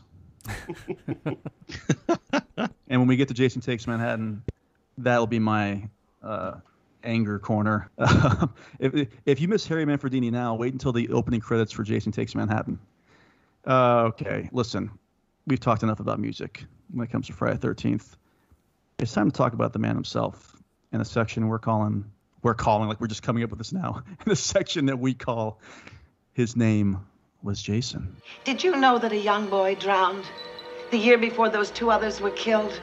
The counselors weren't paying any attention. They were making love while that young boy drowned. Okay, so yeah, at this point in the franchise, every movie had a different Jason in it. We're talking about 6 movies, 6 different Jasons, and for this movie, John Carl Buechler really wanted to cast somebody he had worked with prior. We talked about it, the movie Prison, Rennie Harlan's Prison, and he wanted Kane Hodder. And this is from an interview, the same interview from 2007 that he gave to Friday13thfilms.com. He said, I insisted on Kane in the role of Jason. Frank Mancuso Jr. didn't like him at first. He complained that he wasn't physically big enough. I explained that I wanted to create a whole new look for Jason, a torn-up, living dead ghost that inhabited a decomposing body. The makeup effects would bulk him up a bit, and he would also allow for chunks to be missing from his rotting frame. I worked with Kane a few years previously, and Kane proved to be an exceptional talent, a great stuntman, actor, and mime. In order to get Frank to approve of him, I had to shoot a special screen test of Kane as Jason and a makeup test. We did the test. Frank saw it, and he knew what I was going for, and the rest, I guess, is history. Mac, what do you think about Kane Hodder as Jason? Honestly, just in general, because he's kind of the Jason that people think of in terms of the mainstream. Yeah, I don't know if this is a hot take. I don't love Hodder's take on Jason. He just likes to walk around a lot. There's like just that first sequence when Michael's running away from him in the woods. It's almost like Michael is constantly slowing down to make sure that Jason can follow him. Because Jason, whenever they cut to Jason, he's just walking like Michael Myers. So I don't like that. I don't like the hulking beast of Jason. Like, it just... I know that he's like otherworldly now after Jason Lives, but to me, it just... If anything, I feel like there'd be less there. You know, he's like rotting away under the water, and I know that they had to bulk him up to then take away parts of him, but it doesn't work for me. I think, just as a brute force, and, whenever you have to throw someone through a door or through a window or something, like that's stereotypically Jason, and I think that that's done really well. There are certain looks and takes that he does in the close-up shots and things. I know that Buechler said in Crystal Lake Memories that he's the kind of actor that can, get through all that makeup and just like a look or a turn of the head or whatever, and you feel it. And I do think that Hodder does a good that he's good and that he's there is a performance there. I just personally don't love this kind of Jason, and that's the kind of Jason that I feel like we get a lot of going forward, obviously. But I'm just a sucker for part 2. Give me that fallible Jason falling off a broken chair with a pitchfork. Terry, what do you think about Kane Hodder and this movie specifically? I definitely have an opposite take. I think part of it might be because this was my entry point into Friday the 13th. So my quick view on the stairs of watching this was him emerging from the lake, and just the shot from his back where you see like his skeleton protruding, and he just looks disgusting. And he's actually, the actors called him Stinky Voorhees because his suit stunk the entire time. But I think that this kind of took it into a direction that I more appreciate. I'm more interested in like the more supernatural aspects of like slasher movies, like Nightmare on Elm Street. That's the kind of like my go-to. So I think the fact that in here he's just like this ugly frog-looking beast that just looks like you could pop him and he would just like explode in water because he's been soaking in swamp water for decades. I love the look of him, and also you kind of talked on it a little bit, but just I do think that maybe he wasn't filmed very well, because a lot of this movie is characters just running aimlessly through the woods. Like somehow they get out from a building and they're like, oh, now we're running through the woods again. So I do feel like that maybe that is possibly a negative to it, but it's always the close-ups, like when he's hunting Maddie and he looks and his head just sort of turns, and it's that moment of like, oh shit, he really sees her. He is able to convey so much with the mask off, and then when the mask is, or with the mask on, and then when the mask is off, his little things like when he's like reasserting his jaw, like moving it around, or just like the kind of gasps or the breaths that he would make when he would be attacked, it was like otherwise pretty soundless. I love the little detail of every time he walks, it's like he's squishing. His feet are just so squishy that it just makes like it sound like he's constantly walking with wet shoes. There's so many little details like that I really love. And I think the moment that sold it for me is one of the final confrontations between him and Tina, when he's looking at the flames and he looks back at her like, oh, Tina, you bitch. Like, it's just like, there's just like this look. I wrote in quotes, oh, you, when I get my hands on you. Like, right. It's just you can tell what he's saying there. Tina, yeah. You bitch, I'm coming for you. And I think it's fun. I think it continues some more sort of the playfulness of Jason Lives, but I do think that you can feel like there's an actor in there that's doing interesting things, especially when you consider how much prosthesis and how much makeup he had to go through and how he was blind in one eye for most of the filming. Like, I think it's a great performance. Yeah, Mike Vanderbilt, what do you have to say?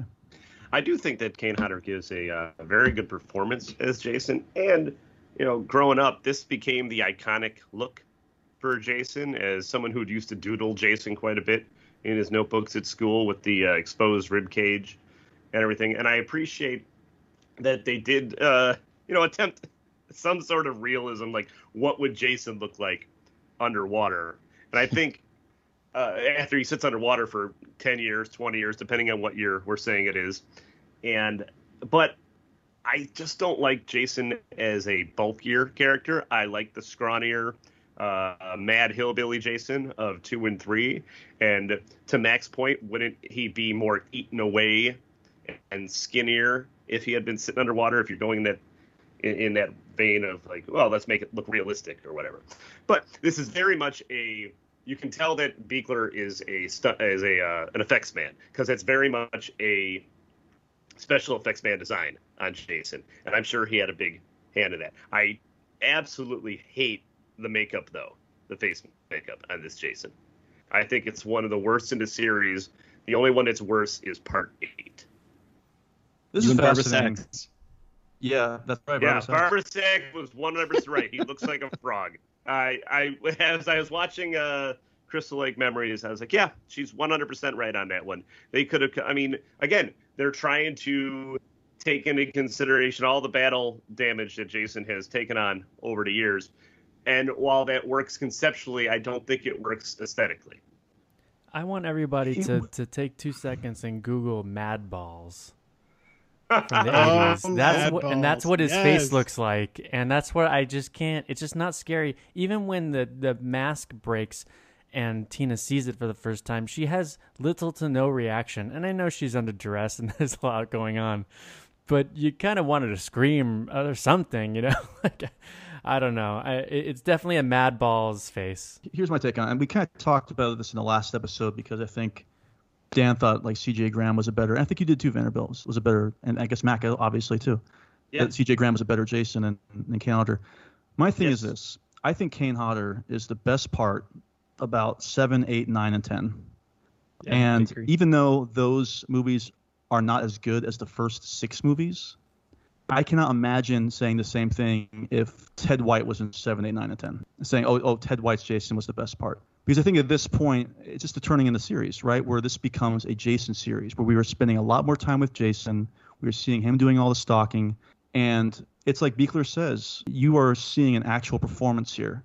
And I don't think C.J. Graham would have been able to convey that. I don't think that Ted White, Steve Jankowitz, any of the Steve Dash, any of the other Jasons could have done this. Maybe Richard Brooker, because he's kind of got that big hulking presence as well. You have to think about that. Yeah, Jason, but I mean, Richard Brooker is a much more hulking presence than even Kane Hodder is. Yeah, I guess I just feel like it's tough because I look at it like musicals, right? Would you rather have, if you're watching a musical, would you rather it be a good musical and have the singers be like awful actors? Or you know what I'm saying? Like, I don't, in this case, yeah, he might give a great performance in the movie, but if the movie's awful, I don't want to watch that movie. You know what I mean? Like, I'll rather watch a Friday the 13th movie that's good, where the Jason performance maybe isn't up to par. But what standard are we giving Jason? All he's doing is just running around the woods, or every once in a while we might see a quick clip of him thrusting something into someone. You know, like I don't need to know how he's feeling. Yeah, I don't need a lot from Jason, I guess, is my thing. And I do think that Hodder gives a good performance in the movie. He's definitely giving a performance. And there's definitely things that he's bringing to the role, but personally, I don't like any of the movies he's in really that much. And so I can't really say that he's like my favorite Jason in that sense. But I don't know. That's just me. Well, it's out of our hands, everybody.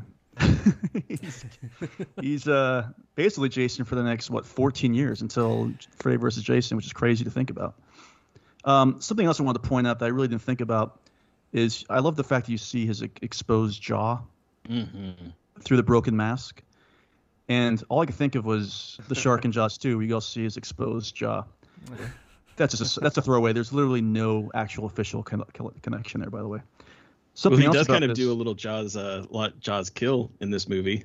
Oh yeah. With the one, what is her name? pulls Sandra. her under. Pulls her under, and you get the like killer POV view of like would be a shark, and she's fully naked as opposed to Jaws, and you like see everything. Yeah. Yeah. Real nice underwater. Real nice underwater photography in that sequence. Yeah, very clear, very clear. And it's crazy to think about, though, because as we know in Freddy vs. Jason, Jason's terrified of water. So I'm really surprised that somehow got past the Ronnie Yu and company. But God bless. Really weird. Something else. So Kane Hodder was on fire continuously at the climax of that movie for, I think it was 44 seconds, which was a then record. Apparently it's been broken, but I could not Google correctly what the actual record is now. So if anybody knows what the record is for on-set movie stuntman on fire, deliberately, by the way, not an accident, please let us know, because we'd like to know more about that. And something else very important, we must bid adieu to Shelly's hockey mask that Jason's been using since Friday the 13th Part 3. That's been in every movie since. Goodbye. It's been through a lot. R.I.P. Never forget. Never forget. But don't worry, because like I mentioned, the MVP hunk from Part 8 would be responsible for passing over a new hockey mask. God bless him. All right, so you guys know that I've been trying to lose weight lately. I've been kind of on the bigger side for most of my life, but I've been able to drop a lot of weight because I've been trying to eat healthier. You look good. Thank you. The problem is I can't cook at all. Like I'm basically I know. just make I've tasted your food. I don't know if you guys ever heard of Factor meals before. Yeah. No. Okay, so Factor meals, it's like these easy, ready-to-eat meals that they'll send to your house. I'm sure you've heard of services that do this yes, type of yes, thing, sure. where they send food, and it's this. What I actually really liked about Factor is it's like it has to be kind of idiot-proof for me because I can't cook or do anything, but it's like ready in 2 minutes. It literally comes everything together. You don't have to like make shrink wrap? anything. It's all put together in its own thing. 2 minutes. It's not frozen, which actually makes it awesome. Oh, because, nice. You know, the frozen food. Yeah. It comes like in a box. It's like chilled, like with the cooling stuff. But you got all kinds. So I did the keto one, but they also have like Calorie Smart, Protein Plus. They've even got like, so my wife ended up really liking these like energy shots. Okay. That they put in the box that we ordered, where it's literally like just a little shot of different kinds of energy shots that were awesome. That sounds amazing. I always was like, I'd see these commercials or I'd hear commercials for stuff, but I thought Factor Meal seemed like something that was really threading that needle and would have been really, really perfect for me. But dude, they had like pancakes, smoothies. Who doesn't love pancakes? Dinners and stuff like that. Yeah. So they have breakfast? They got like midday snacks. And so I thought it was like perfect. Get it in, get it done, boom. If you're just looking for like fast premium options and you don't have to really cook or be able to do anything. Sure. Factor is awesome for that kind of stuff. And I thought the quality of the meals, restaurant quality meals that I just could like heat and eat, dude. So it's not like your frozen stuff you get at the grocery store. So if you guys want to try Factor meals, I'd say go for it because it's really helped me out. And I was actually really surprised. All you guys have to do is head to factormeals.com/badmovies50 and use code badmovies50. That's 50 to get 50% off. That's code badmovies50 at factormeals.com/badmovies50 to get 50% off, guys. Give it a try. That's half. I know. So we'll obviously be talking about Kane Hodder throughout the rest of this episode, but it is time that we move on to our next category called Dead Fucks. I'm the messenger of God. You're doomed if you stay here. This place is cursed. Cursed.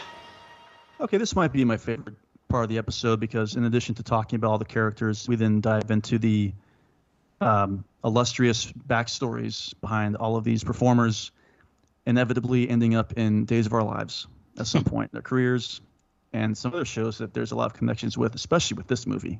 There's a lot of crossover in terms of people working together again or just happening to work on similar projects throughout the years. Let's start off at the very top. We've got Lar Park Lincoln as Tina Shepard. Terry, what do you think about this performance and this character in general? I think she's fine. She for all the characters and for the leading lady, I don't think that she has a whole lot of personality, to be honest. But I do think that of all of the final girls that have come before, I think she gets the most of a character arc of sorts, with starting out as being like afraid of her powers and afraid of pretty much everything, and then by the end of it, basically through the death of her mother, through losing her entire family, ends up like coming into her own and using her powers to defeat her antagonist. So I think in terms of like a character arc, she probably has one of the more well-defined ones, but I think that her performance is just it's there. Mm-hmm. Yeah, Mac, what do you think about that? Yeah, no, I agree. I she's fine. I feel like they even say, like the character was originally this Carrie character, and then they kind of just like jumped off from that. So it doesn't feel really like it's very its own or creative. It just kind of feels like a knockoff situation. I think that Lar Park Lincoln does, a good job with what she's given. I wish that, I feel like even when she has control of her powers, which comes out of fucking nowhere for no reason, all of a sudden, I feel like even after that, it still feels like she doesn't feel like she's in control. She plays it the same as she did earlier, except for the 2-second moments where she has to like make a decision to like move that TV across the room or do this or do that. And I don't really love that. Yeah, I'm not a huge fan of this lead or this idea. Vanderbilt, are you as lukewarm?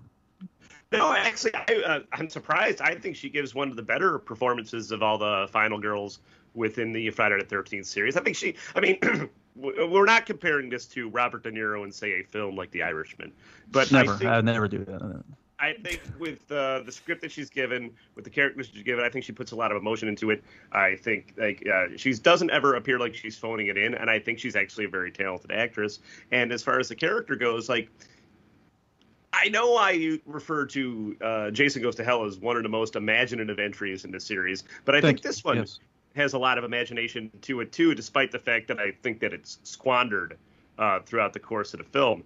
But like, to put a telekinetic girl up against Jason is great, and I think she does, like I said, to double down on that, I think she delivers a great performance. But to agree with what Max said, I do think that we miss out, like, if you're going to make an action horror movie, as Buechler said he wanted to do, I think you miss out by not having her have true control of the powers at the end, similar to what Alice does in The Dream Master. Yeah. Like, we need that Rambo 2 sequence, the training montage almost, that we get in The Dream Master, where she's in full control and she's doing this of her own volition. She has agency. To compare it to The Phantom Menace, the 1999 Star Wars. Yeah, please specify the year. I don't know what you're talking about. Yeah, because that would have came out right before this, so yeah, it makes sense. Well, you know what I noticed? You know what I noticed this time around? Talk about it? Here's what I noticed this time around: is before she finally comes into her own, and I think, Mac, to go back to your point about it's out of nowhere, I feel like it's kind of like Carrie.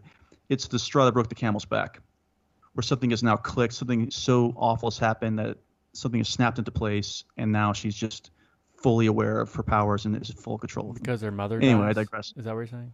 Yeah, I think that kind of like puts her over the edge, right? Okay, Yeah, because I'll get on basically board. destroys her entire family. And like later on, she's like, after everything's done, she's crying in Nick's shoulder, saying that it's all gone. It's all gone. Like, she has nothing.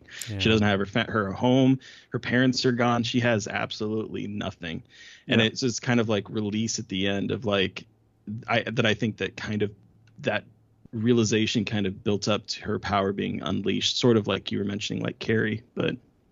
But the problem I have with the middle part of her, not even the performance, but just what she's given to do, is that there's a lot of running back and forth between the houses. So much aimless running. It's just like, Mom, I want to go home, and then I'm going to go back over to talk to Nick, and then, no, Mom, they're making fun of me, and then going back to talk to Nick, and then we got to get out of here. It's just a lot of just that's part of a large back and forth, That's part of a larger problem with the movie. I think that there's no movement. There's no direction. It just kind of meanders from scene to scene. And sometimes it feels like it jumps from like mid-afternoon to 9 o'clock at night.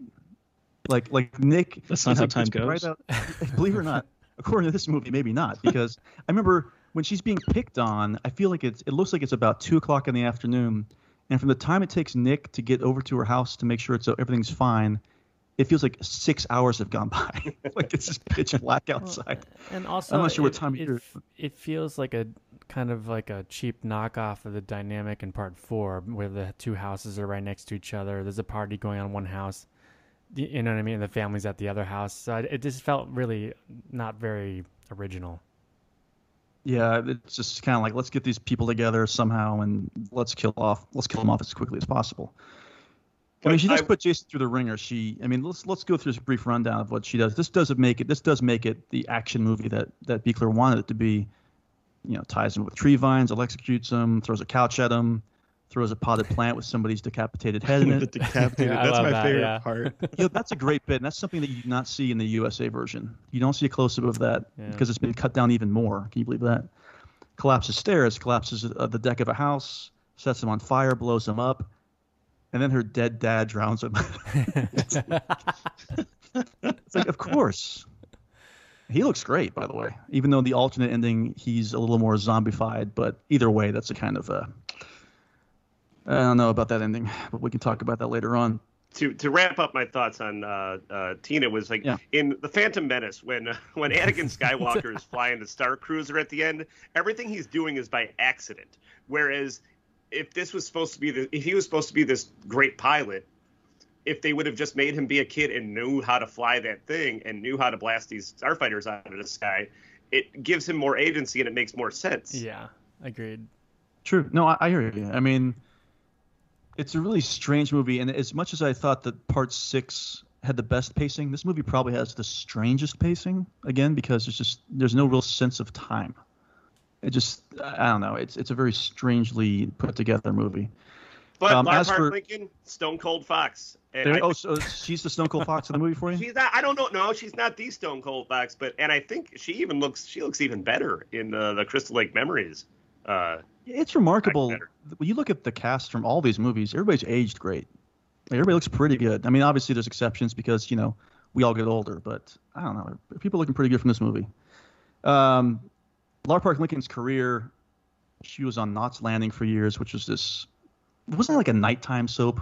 It was a nighttime soap on CBS, I believe. There you go. Like in the vein of a Dynasty, Falcon Crest, and stuff like that. Yes, absolutely. And hey, there's a tie-in for our last episode. She was in Jason Lives director Tom McLaughlin's Freddy's Nightmares episode. It's a Miserable Life. Oh, how about that? Wow. And by the way, side note, shouldn't the show have been called Freddy Nightmares, because it's making it seem like these are Freddy's nightmares. I'm just looking at it for the first time thinking, what? I'm sure some of those episodes are, though, right? Yeah, well, some of them are I'll tell you right now, some of them are real nightmares to watch. I mean, I'll tell you what. Now, who was how about that? I saw also that she was in House 2. Oh, yeah. Is she Bill Maher's girlfriend in House 2? I don't know. She, I think she's Kate in House 2. I can't recall. And that she Which was is obviously a sequel to Sean's coming in soon. And that she was also in Space Above and Beyond, which I feel like we mentioned before. More importantly, folks, syndicated television shows from the 90s were very good to Friday the 13th actors. Yes, and listen, here's the big news, though. She was also in an episode of Highway to Heaven. Oh, God. That's one. Highway to Heaven is basically Christian rock. That's how awesome. That's how radical it is. Yeah, definitely. Wonderful.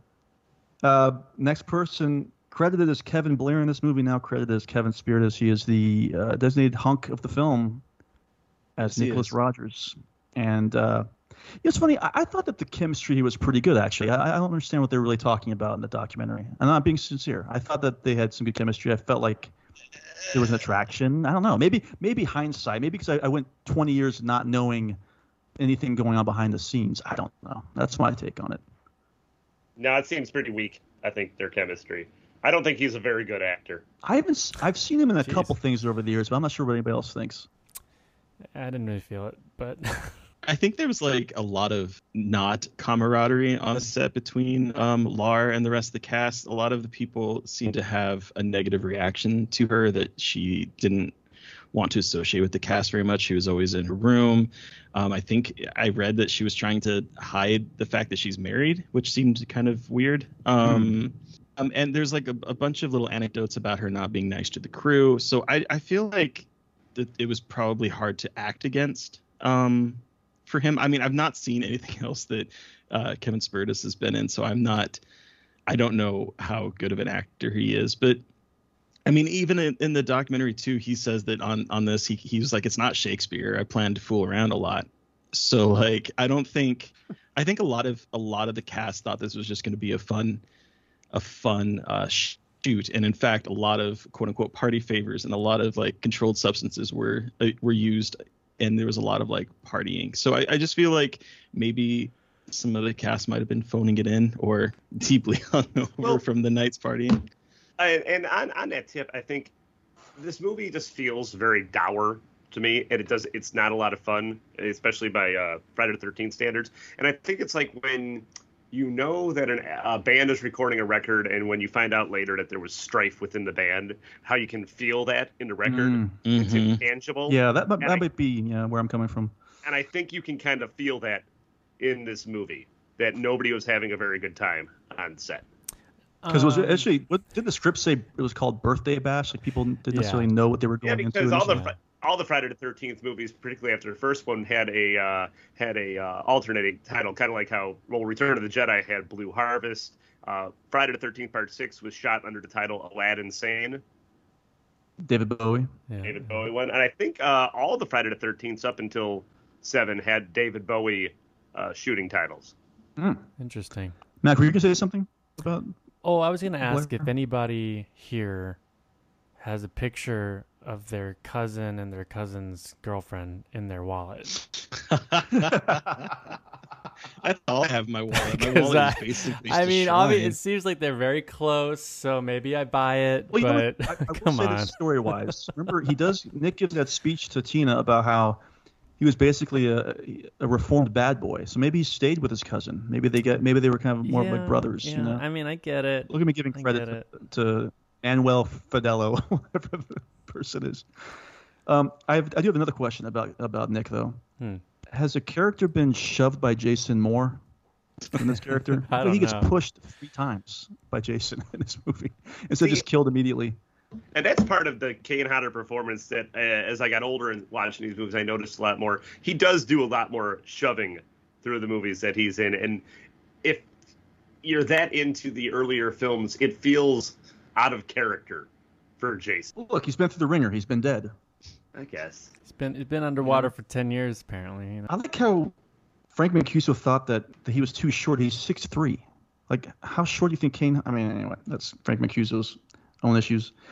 Well, Kevin Spiritus was in The Hills Have Eyes Part 2. He was. Sure, and he was also Days of Our Lives. And for a long time, he was Yeah. in Days of Our Lives. And it's funny, whenever our listeners tweeted out to us, make sure you mention the fact that he was in Days of Our Lives. Let me digress on Hills Have Eyes Part 2, because it always fascinates me that was Wes Craven's follow-up to A Nightmare on Elm Street. Yeah, what a wild career Wes had, especially during that time, especially the 80s. That whole run is really strange, leading up all the way to Scream, 12 years later. Something else, though, is he actually wrote and starred in an Amazon series that I'm not sure if it got canceled, but it was a couple years. It's called After Forever. Yeah. Which also featured the return of Mitchell Anderson, who was in Jaws the Revenge. He played the Sean Brody who got eaten at the very beginning of the movie. Yeah. Oh, I didn't realize that. Bad movie, pretty good death. Pretty good death. But more importantly, this is a call out to Mac. Because Mac, in a recent Losers Club episode in which they discussed Nightmares and Dreamscapes, there was an episode that starred an actor called Raphael Sabarge, and Mac was not familiar with that actor. I'm here to tell you that Mitchell Anderson was also in a movie called Back to Hannibal, The Return of Tom Sawyer and Huckleberry Finn, that we definitely watched growing up, and that starred Raphael Sabarge as Tom Sawyer. So there we go. Mac, Okay. there's your... Yeah, I've been corrected. Please, Thanks. How dare you forget Raphael Sabarge? I would what are say we talking about here? he also played a paramedic in Apt Pupil as another Losers Club crossover. There you go. Oh, you know what? He was also, Kevin Blair was in an episode of Quantum Leap that I do remember, because it has an interesting ending where I think Sam is in the body of a woman and he karate kicks her abuser. It's very surreal, but Quantum Leap. Look, love Quantum Leap, great show. Okay. Next character is Mrs. I guess it would still be Mrs. Right? Maybe she still goes by the name. Long story short, Mrs. Amanda Shepard, played by Susan Blue. And her wonderful mullet. Incredible mullet Love job it. by her, by the way. Great, just doesn't move the entire movie, no matter what's happening. Even when she's being stabbed through the back, the hair is just pristine the entire time. You know, This is kind of returned to form to the final chapter, right? When it comes to the mother character, we haven't seen that since the final chapter. Not a whole lot to say, but Yes, I agree. Yeah, there's a mother involved. Yeah. Yes, there's a mother here, and she's trusting the doctor. But yeah, I mean, I feel like this is honestly, in terms of all the movies we've covered, this will be the movie with the most. This person was in it, and then they died. There's not. Yeah, she doesn't really get to do much in this movie except kind of being that simpering person that's like, oh, the doctor's trying to help you. The doctor's trying to help you through most of the movie until she gets stabbed in the back, literally. Yeah, I think she's fine. I love that she's a queer actress. I think that's great. But she's just sort of there. Yeah, I mean, her career. I mean, if you look at her IMDb, it's crazy. She's been basically a voice director for every animated TV series over the last 30 years. I mean, she's done voices for. And she's also done voices for Transformers and. I was a just bunch about of to cartoons say. I was going all just the way about to back. say. Yeah. She does Acri from She's Transformers. Yeah, RC. Yeah. RC. One of And- my favorite characters. Toxic Crusaders. I just felt bad that Dan wasn't on this episode because he's a big Transformers head. He would have defended her to the death this performance. Like, how dare you? She's not sweating it. Basically, she had plenty of work after this movie. She's honest God great in Transformers movie, which for you playing the Halloweenies drinking game at home, take a shot, as we just mentioned, Transformers movie. That's right. And something else, I just think some people are great. Like, you don't see Kevin Conroy in actual in the flesh performances, right? But he's famous for being the voice of Batman. I mean, some people just are great at performing in the recording booth, and there's nothing wrong with that because sometimes it doesn't translate the other way either. So, well, Ernie Hudson famously tried out for the role of Winston on the Real Ghostbusters cartoon and lost out to Arsenio Hall. I didn't know Arsenio Hall did the voice on that. Yes, he did.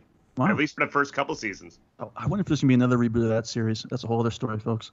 All right, well, let's go on to somebody else who is absolutely near and dear to our hearts on this podcast because we've been referencing his work in just about every episode, and that is Bernie himself, Terry Kaiser, as Dr. Cruz, a.k.a.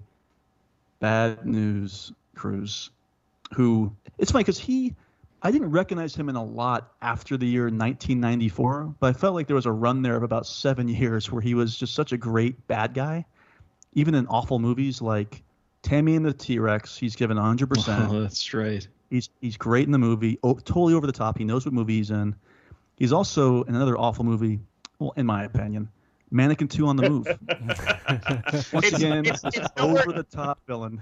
It is nowhere near as good as the original Mannequin. I mean, some people have said it is The Godfather Part 2 to Mannequin's Godfather, but I disagree. It's not without its charm. But Terry Kaiser is one of them. Great character actor. So many great episodes of Three's Company as well. Who was he on Three's Company? He would always play a bad guy or a sleazy character. Wait, he played different characters? I'm pretty sure he was like Jeffrey Tambor was the same way, where he would just show up on Three's Company as different characters.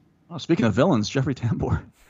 That's an older story too. Hey, he basically, watching this now, is going full Burke from Aliens, right? Oh yeah, absolutely. I never thought about that, but that had to have been influenced by that, right? Had to be. Yeah, he's just the literal worst in this. The constant threats of tossing her daughter back in the mental institution.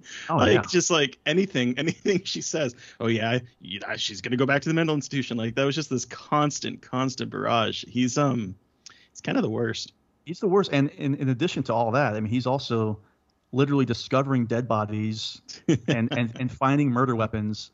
And it's just so adamant on making people think that she's crazy that he's willing to put everybody at risk. So I have a question. Like, correct me if I'm wrong. I'm watching the movie. He has a scrapbook full of articles about Jason Voorhees in the house.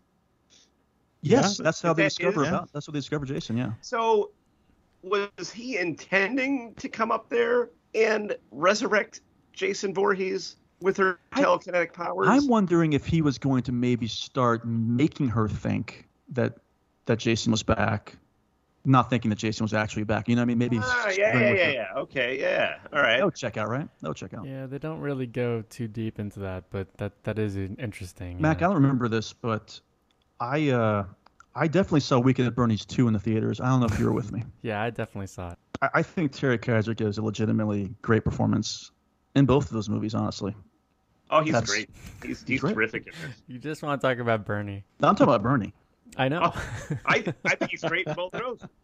I think it's he's a great. shame there was never got around to making that third one. The third one, he would look like Kane Hodder in this movie. Yeah. Weekend at Bernie's 2 is actually my favorite zombie movie, for the record. I think I did do some joke on Twitter a while ago where I was like, I listed every great zombie movie from every decade. I think the 90s was Weekend at Bernie's 2 or something like that. To be fair, Weekend at Bernie's 2 actually brings it back, being a zombie, to its original voodoo roots that you didn't see you don't see a lot post Night of the Living Dead. That was also the first movie I saw Barry Bostwick in, was Weekend at Bernie's 2. Right. Okay. Let's talk about Barry Bostwick for a while. Spin City, obviously a huge hit, starring Michael J. Fox and Carla terrific as Brad Majors in the Rocky Horror Picture Show. Yes. Terry Kaiser has a great death that was cut because right when Wacker hits the stomach, we cut away. But there was many different takes on that, and they looked absolutely horrific. It's a shame. He does. Yeah, they even back. have like his. Yeah, sorry. Go ahead, Terry. I knew that they were talking about how they actually had a shot of like that blade pulling out his stomach and intestines, and it would have been such a good like comeuppance for him, but Yeah. instead he just sort of lays back and rolls his eyes back. Yeah, he does like the weird got- half cross-eye thing, which is kind of silly. Yeah. You know, here was something I never thought about till I was rewatching the movie for the podcast was if Jason drowned when he was a kid, how does he know how to turn on a weed whacker? That's a good point. It's like, how does Michael Myers know how to drive a car? Well, I mean, that's obviously, why doctor. I bring it up. That's why I bring it up, because that's the same kind of question. I mean, how does Freddy know how to play a video game? Like a later day video game model. He's been dead since the 70s, you know. But he's been in people's dreams, so he's been creeping on people. He's been watching the world go on. If we try to reason, like, how can Freddy do this? Well, okay. All right, now here comes. This is that run I was talking about, folks. Here comes the run of people in the woods. That I don't even remember why they're there until I watched the movie. I'm like, oh yeah, this is X's so and so. Okay, so first up, Stacey Greason is Jay McDowell, whose boyfriend is Michael, who of course is in Nick's wallet, the couple in Nick's wallet. She is trying to, get Michael to the cabin because it's his birthday, and then she gives it away because she's tired of him complaining. She gets a spike through the neck. She was in Days of Our Lives for 3 years. Thanks. I mean, does anybody else anything to add about Stacey Greason as Jane McDowell? No shots fired, but Just first kill, I guess, if you're not counting Daddy Shepherd. I guess it's Jason's first kill in 11 years, right? 11 years have gone by. Good to get back into it. That's right. Do they explain where he got that rod, that weird spear rod thing? It looks like like the shard from Dark Crystal. That's what John Carl Buechler was talking about. He was like, let's not even worry about where he gets all this equipment from out of nowhere. And Michael, here we go though. Michael, played by William Butler, who has done a lot of behind the scenes work in terms of writing, directing, and a lot of makeup work. Actually, he did some makeup work on this movie too. William Butler did. And this guy would be a good interview with a career like this. yeah, right? Because think about this. He was in Tom Savini's remake of Night of the Living Dead. He's one of I think he's like the teen kid and his girlfriend, and they blow up in the gas station, whatever. Here's something bad though. Well, first of all, he also, I think, was responsible. I think he wrote, directed, and produced many Ginger Dead Man movies. God bless him. That's great. He was in Leatherface, Texas Chainsaw Massacre 3, alongside somebody else in this movie who we'll be talking about at the tail end.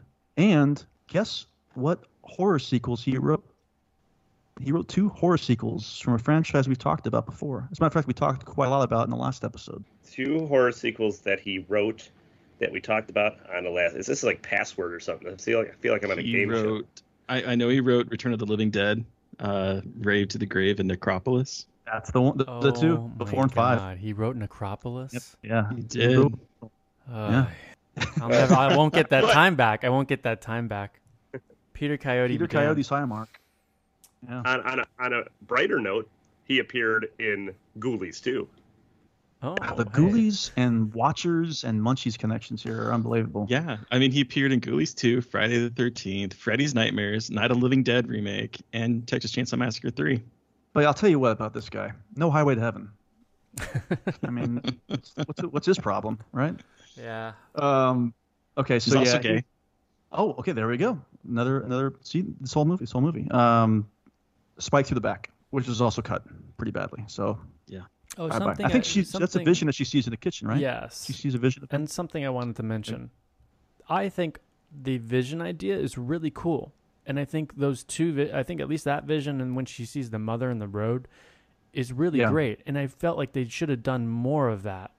But I bet they did. But I'm sure it was like, we've got to cut the violence more and more because it's always a death scene, So it's just sad because I thought that was a really cool idea. I thought, it's just a bunch of missed opportunities in this movie. Yeah. Next person. Here's something about this person. The only credit that she has on IMDb is for this movie. She's got no wiki page. Deborah Kessler as Judith Williams, but maybe has the most famous scene: the sleeping bag slammed against a tree. That's her. She also has that great line delivery right before Jason.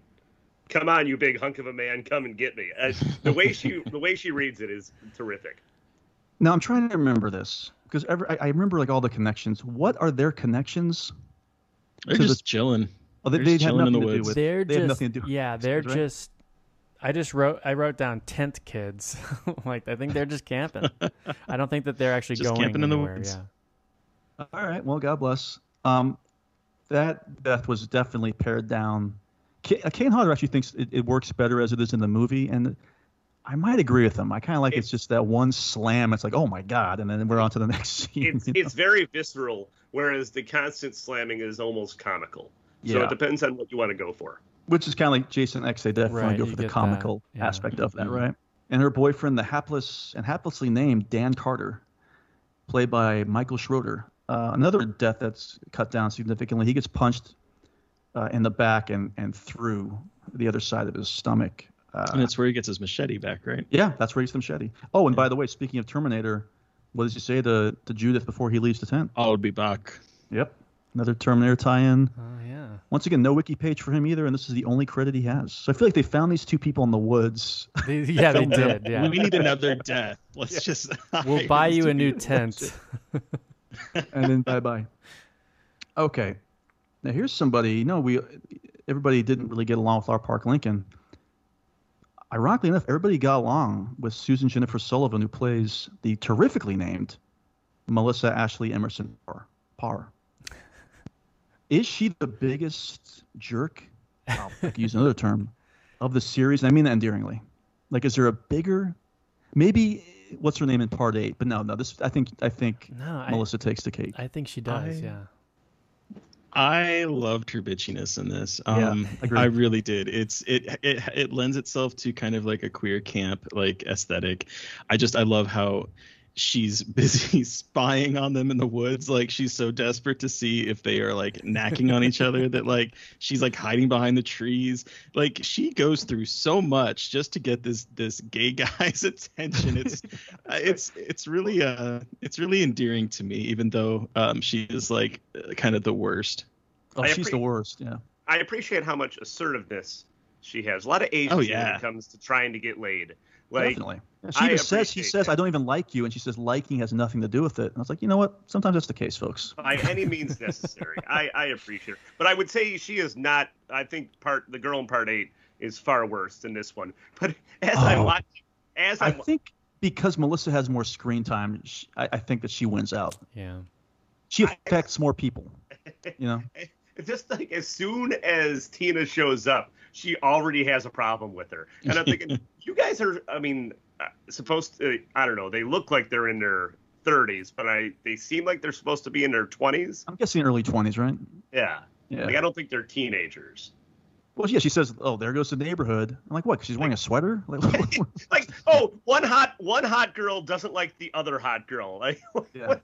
The true story. Here it is. And you want to talk about the turning of the franchise. I mean, obviously, when Cruise dies, we all hate Cruise, right? But that death is so quick. But the ramping up to her death scene, you can just imagine people in theaters cheering when you see his silhouette in the door. Oh, yeah.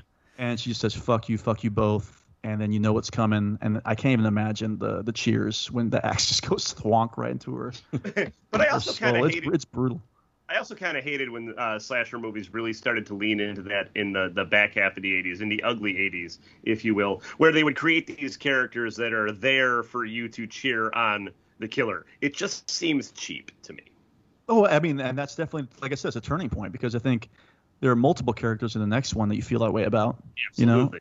There are probably more people, honestly, in part 8 that you're rooting for Jason to kill than the previous 7 movies combined.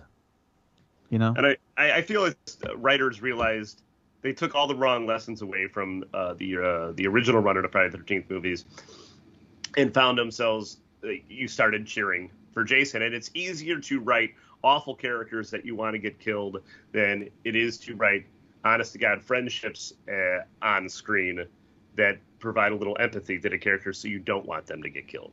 Yeah, I mean, that's the strength of Jason Lives, is the likable characters in that movie, She wasn't in a whole lot, unfortunately. And she wasn't. There's a wild thing, because in the Crystal Lake Memories, there's a brief in memoriam for her. Yeah, she passed away in 2009. But she didn't. Oh, she didn't? She didn't. No, she did not. Oh. She's actually alive, but she's just very much off the radar, and they got her mixed up with somebody else. Oh, shit. Seriously? Yeah. Are you kidding She's me? still alive. No, there was some proof that was given. She's got like a Facebook page, and and somebody's second cousin is in that. But it's confirmed that she is actually alive. Yeah. Wow. But very much off the radar. Very much off the radar. And she was married to Andrew Niccol, the director from Gattaca, by the way, for a long time. Really? And here's some more connection here, though. She appeared in a Charles in Charge episode called Lost Resort with Eileen Travolta, who was the mother to the actor who played Court in Jason Lives. Wow. And there you another guest star in this episode is somebody we'll be mentioning later on. So they're on the same episode? They're on the same episode. We'll talk about that later. But anyway, I really think she gives it her all. I really like this. This might be my favorite actual performance of the movie besides Kane Hodder, honestly. Oh, and Terry Kaiser, obviously. Terry Kaiser, come on. That's character actor heaven right there. But yeah, alive and well. So that's great news. I'm happy I was able to relay that to everybody, that somebody is no joke. still alive out there. It's very rare we could actually say that, right? Actually, they're alive. Next performance is Elizabeth Catan as Robin Peterson. I guess her character motivation is in love with David. Yeah.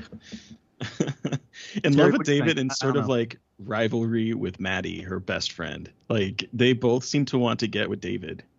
That's all they want to do. It's like it's like Bechdel test hell. It feels like Robin just kind of realized at the house that she was kind of into David. She's awful friend to Maddie. Just terrible friend. Yeah. However, I down.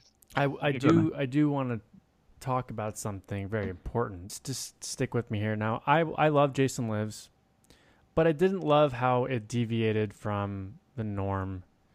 There's no talking to animals in Jason Lives, and I thought that they were trying to go. I know they were trying to go with a more comedic route, but there were no characters that spoke to animals, and I just felt like that was such an intrinsic part of the franchise. I agree. So it was such a breath of fresh air to come to New Blood and see Robin, who is underused in the film, speaking to Kitty, the cat in the movie. Thank God. And I was just, it just made me, it was like a warm embrace, and I felt at home again, and I felt like this is Friday the 13th again. I'm ready. Like, what's going to happen to Robin? I know the series is finally back on track, and I got good news for you, Matt, because I know for a fact that this trend will continue on of animals talking to humans in Jason Takes Manhattan. So get ready for that. Can't wait. You get to look forward to that. Yeah, but Elizabeth Catan, again, in love with David. Interesting death scene, right? Because first of all, the death scene that we get is hilarious because it's obviously not her flying out that really window. Nice muscular legs flying out the window. With her haircut looks strange. And yeah, very firm. We'll just say that. Very firm person flying out the window. And originally, though, her death, I think she was chopped in half by like a machete or a sword or something, but it didn't look right. So when they did the reshoot, they did the reshoot of her actually just being thrown out the window instead. And do we know where that was reshot? At the Jarvis house. The Jarvis house, yeah. How about that? All the way in California. This movie really made the rounds. Alabama to California. And Elizabeth Catan, you want to talk about Stone Cold Foxes. She made a career out of being a Stone Cold Fox. Like in such films as Vice Academy Part 6. Another USA Up All Night staple. The Exotic House of Wax. Here's the Dr. Alien. Well, here we go, though. Everybody knows this one. You ready for this? I'm ready. We all know the infamous Garbage Day scene from Silent Night, Deadly Night 2, right? It is Billy's lusting after her that starts the whole thing off. She is in that. She is the actor in that film that, and she said, I remember when she sees the evil ex-boyfriend getting killed, she says, I'm not kidding, she says, eek. And then Billy kills her and goes on a spree. It's what a movie. You want to talk about, Terry? You want to talk about movies utilizing flashbacks? I mean, has everybody here seen that movie? I have not. No. I did a count. I think the movie's 90 minutes long, and 50 minutes of it are flashback from the first movie. Ugh. Damn. It's literally just an excuse to make another movie and get people to go see it. Anyway, it's a great movie though in terms of how bad it is. You gotta check it out. It's unbelievably inept. It's like the lead performance is perfectly bad. It's amazing. Speaking of David, we got John Renfield, great name from horror, as David Peabody. And I'll tell you what, not a lot to do here, but it is established that this is a bad boy. I mean, this guy he likes to smoke. Rolls his own joints. He's running into lamps. He's choking on beer. I mean, where does this guy begin? Where does he end? Right? I will say he does have a there's a really, really good sequence, his death sequence. Not necessarily what happens to him, but when he walks in the room and the lightning strike and you see Jason in the corner, I think that's one of the best. That reminds me of, like part 2 when you see him kind of slowly rise in the same room. I really like that. And it's just, obviously that's all you get in this film in terms of that kind of suspense or horror. But I really like that moment. It's actually probably my favorite shot in the franchise, to be perfectly honest. I love the low key nature of it. Wish that they had done a little bit more to build like suspense from there, but it was probably like, I love that moment. Even watching it this weekend, I was like, oh yeah, it's such a cool reveal. Yeah, I almost missed it. I like it too. I feel like it's the exception to the rule for the rest of the movie, which is literally just watching Jason walking around, right, approaching people. Even in that scene, once the lightning flashes, we literally see him walking up to the fridge and stabbing David. Yeah, it's so mechanical and yeah. Vanderbilt, I know you've been waiting all episode to talk about David Peabody. Anything to add? Which one's he? Exactly. Now, I will say he is the one that actually is able to have sex appropriately. Like, none of the other characters tend to, they just sort of mash their bodies, or even, Eddie is wearing, his underwear. So, they're not, nothing is going on.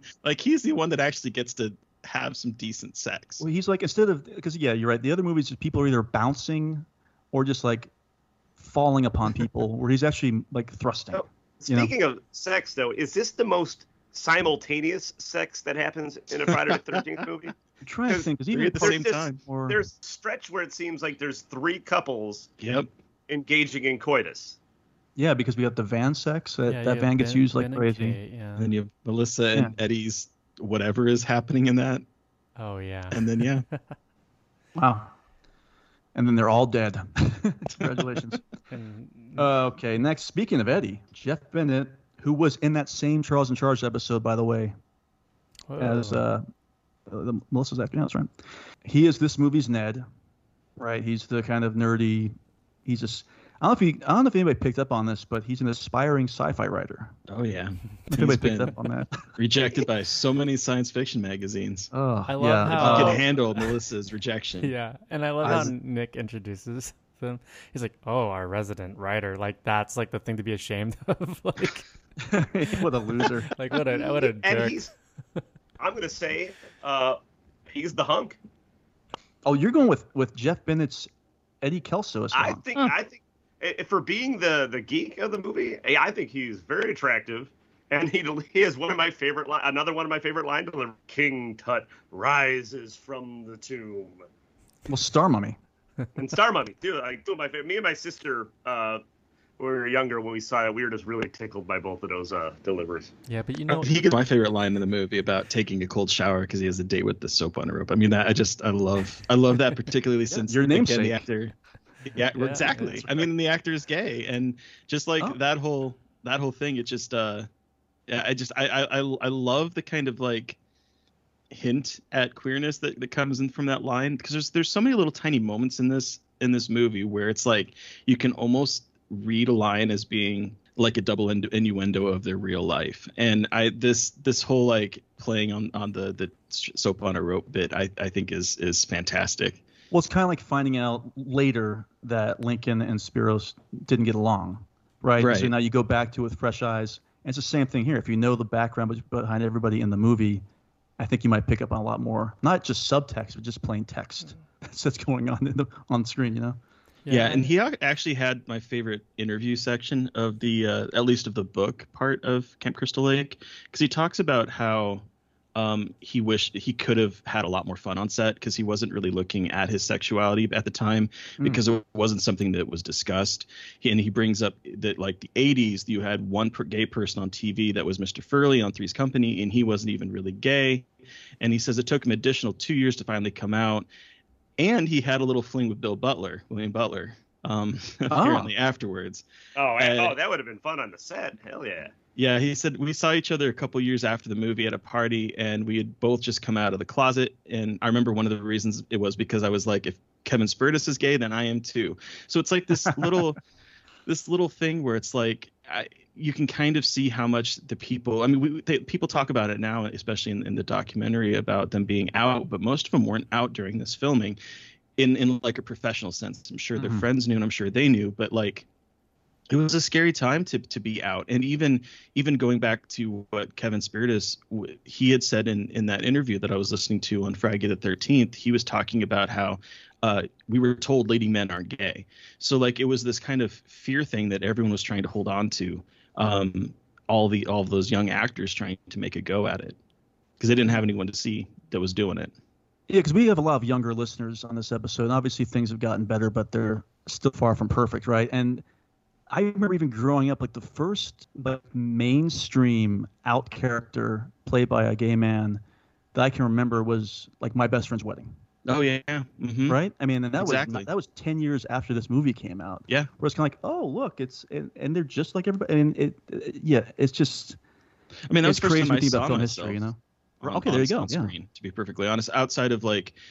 In terms of like a gay person portraying a gay character, it was probably one of the first times that I saw myself in a movie. And it was always it was always the movies where it was so weird because I would find myself attracted to movies like A Nightmare on Elm Street, Freddy's Revenge, and at the time not really realizing why that is. And it's always looking back on it that you can kind of see some of the queer themes of that, or of like Fright Night, of these movies that like I really dug that. I never really realized why until later. Yeah, which is why you didn't have a similar reaction to, like Jason Takes Manhattan. It's just slightly different vibes in that particular movie, I guess you'd say. Yeah. But speaking of Freddy, though, he also appeared in an episode of Freddy's Nightmares. Yeah.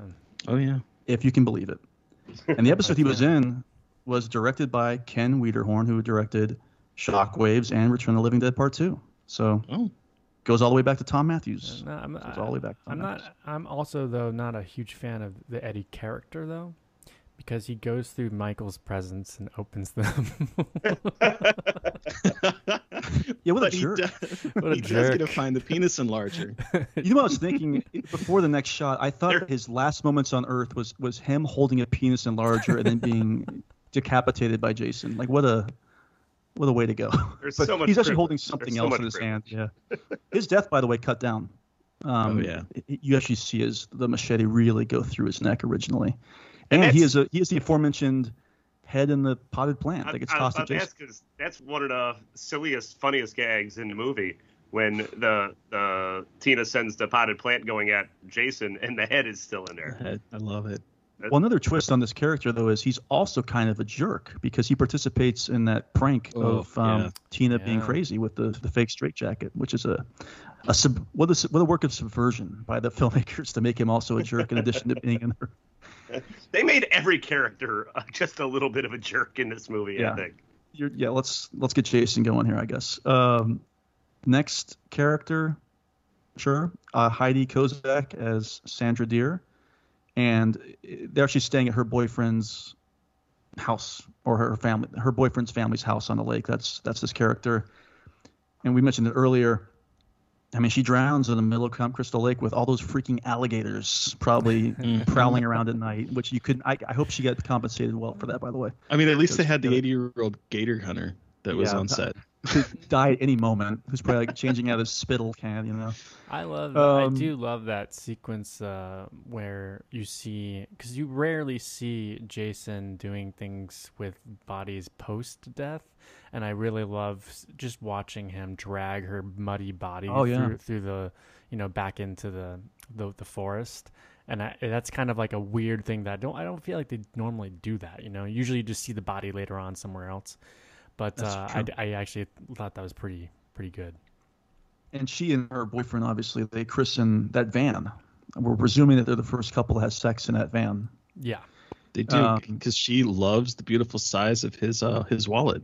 That's right. This was around the time of Wall Street too. I think everybody has to remember. He was probably a stockbroker. He probably was though. He seemed very, very preppy, right? Oh, very preppy. Sweater over and like the good lord. Not a lot of subtlety there. And listen to this 2-year run for Heidi Kozak in the horror community. Well, actually, I'm sorry, Vanderbilt. I know you once again were dying to talk about Heidi Kozak. Let's hear it. Which one is she?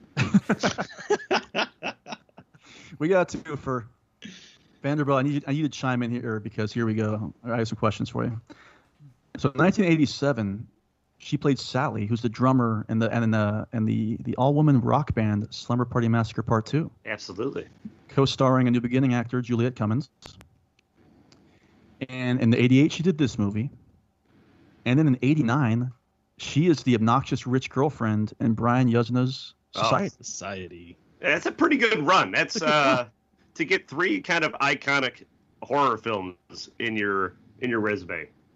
You want to talk about a pretty good movie that gets elevated incredibly by the last 20 minutes? Everybody watch Society. Like, that is crazy good. That's so good. And let's keep tying. Mac, let me ask you this question. The star of Society is Billy Warlock. Who is his father, and what connection does that have to do with our podcast? I am drawing a blank. Ooh, can I take a guess? Go ahead. Is his father Dick Warlock? Correct. And Dick Warlock he played Michael Myers in Halloween 2. Correct. And also Billy Warlock cameos in Halloween 2. He's one of the 2 kids who basically saved Ben Tramer's drunk and he went missing. That's Billy Warlock as well. Good career. Nice little 2-year run. That 2-year run has her set for horror conventions for the rest of her life. And I mean that sincerely. Like, congratulations. Like, you can get some money off of that. You can make a living off of that. So good job. Good job by Heidi Kozak. Next up, and I have a question for everybody here. I couldn't find the answer. Is Diana Barrows as Maddie Paulson? Was she related to Dana Barrows? No clue. Who is the actor who died really young who was in National Lampoon's European Vacation? You know what I'm talking about? What? I have no idea. Oh, never mind. That was Dana Hill. We'll move right along. Dana Hill. I thought they were sisters. Anyway, so here's a question I have for you. Is this the first quote-unquote nerdy woman in the franchise who is not like the quote-unquote like the final girl? I think you're onto something there. I'm thinking about the earlier. I can't think of. I think this might be the first case. I don't know about all that, but she gets the Stone Cold Fox Award for this one. Oh, out of nowhere for Mike Vanderbilt, Diana Barrows as Maddie. I like her attitude. I like her moxie. She got spunk. She doesn't let anything hold her down. She does have. It's a very She's All That moment, right? Where it's like, oh, I take off my glasses. Like, well, yeah, beautiful. She kind of has the same hair though as Miss Shepherd, so I wasn't really into that. Oh, that made me more into her. I agree. I'm with you on that one. Here, trivia for you, Justin. She or was she not in an episode of Charles in Church? I got some news for you. She was absolutely in an episode of Charles in Charge. Whoa. Are you just saying And that? guess what else she was in? No, she was. I swear to you, she was in an episode of Charles in Charge. Look it up. I'm telling you, she was in Charles in Charge. She plays the pushy co-ed in the 1988 episode of the Scott Baio classic television show Charles in Charge. I mean, where auction is. That goes second to like the X-Files Home episode for me in terms of great television episodes. And she was also in an episode of Freddy's Nightmares. But anyway, listen, this character has, I feel extremely bad for her because obviously her only close friend there sucks. You know? All these people suck. Everybody at this house sucks. Well, when you have Nick basically telling Tina is like, "Oh, I'm not friends with any of them. I'm just here for my cousin." I mean, it's like, yeah. And then she's like, "Your cousin?" And he goes, "Yeah, this cousin." And he pulls out his wallet. His cousin sounds like he kind of sucks too. Yeah, it really does. Yeah, his cousin's friends kind of suck. Question: Is this one of good. the biggest casts? There's so many campers and vacationers. It's so large. Like New Beginning has got to be more though, right? I think New Beginning has more. Does it really? Oh, it has to. Think about all the people that you see for just 5 minutes, and then you got everybody staying at the house. And oh my God, there's so many people. This is just. Hey, I do have something to say about her death scene. I think that there is some suspense built up here when he stalks her into the shed. I love the shed scene, to be perfectly honest. I think, and that's where I think you start to see some personality in Hodder's Jason, the way he stalks through it, the way he turns his head. I know it sounds kind of stupid to say, but like just the way he like is hunting her through this very quietly. It just like I think it's actually probably the only really suspenseful moment in the movie for me. I agree. It feels like a real throwback to like Friday the 13th Part 3. It feels like the most traditional Friday the 13th kind of sequence, and I really dig it. And I like seeing Maddie running around in those white heels. That's just something I'm into. Like that's something I like. We don't need to talk about it. It's the equivalent of Sandy and Grease transforming and then being murdered, like at the fair, you know. Now, I was a little confused about her motivation. Like, why did she leave the house to go find David? Did she think David was out in the woods? Like, she's like, David, in this movie. Are you out here? Are you out here, David? Is that you? Like, who do you think is out there, bitch? It feels like they started filming all this, and then she probably took a moment like, wait, why am I out here? And then he says action, and she's like, all right, well, I guess we're going through with it. I guess I'm looking for David. The associate producer's not getting along with John. I don't want to question anything. I don't want to make him look at that stoner D. And well, I remember this actor also, though, as the opposite. She was like a very funny best friend in My Mom's a Werewolf. Anybody ever see that movie? Yeah, I think I saw her in something else. Oh, I can't believe.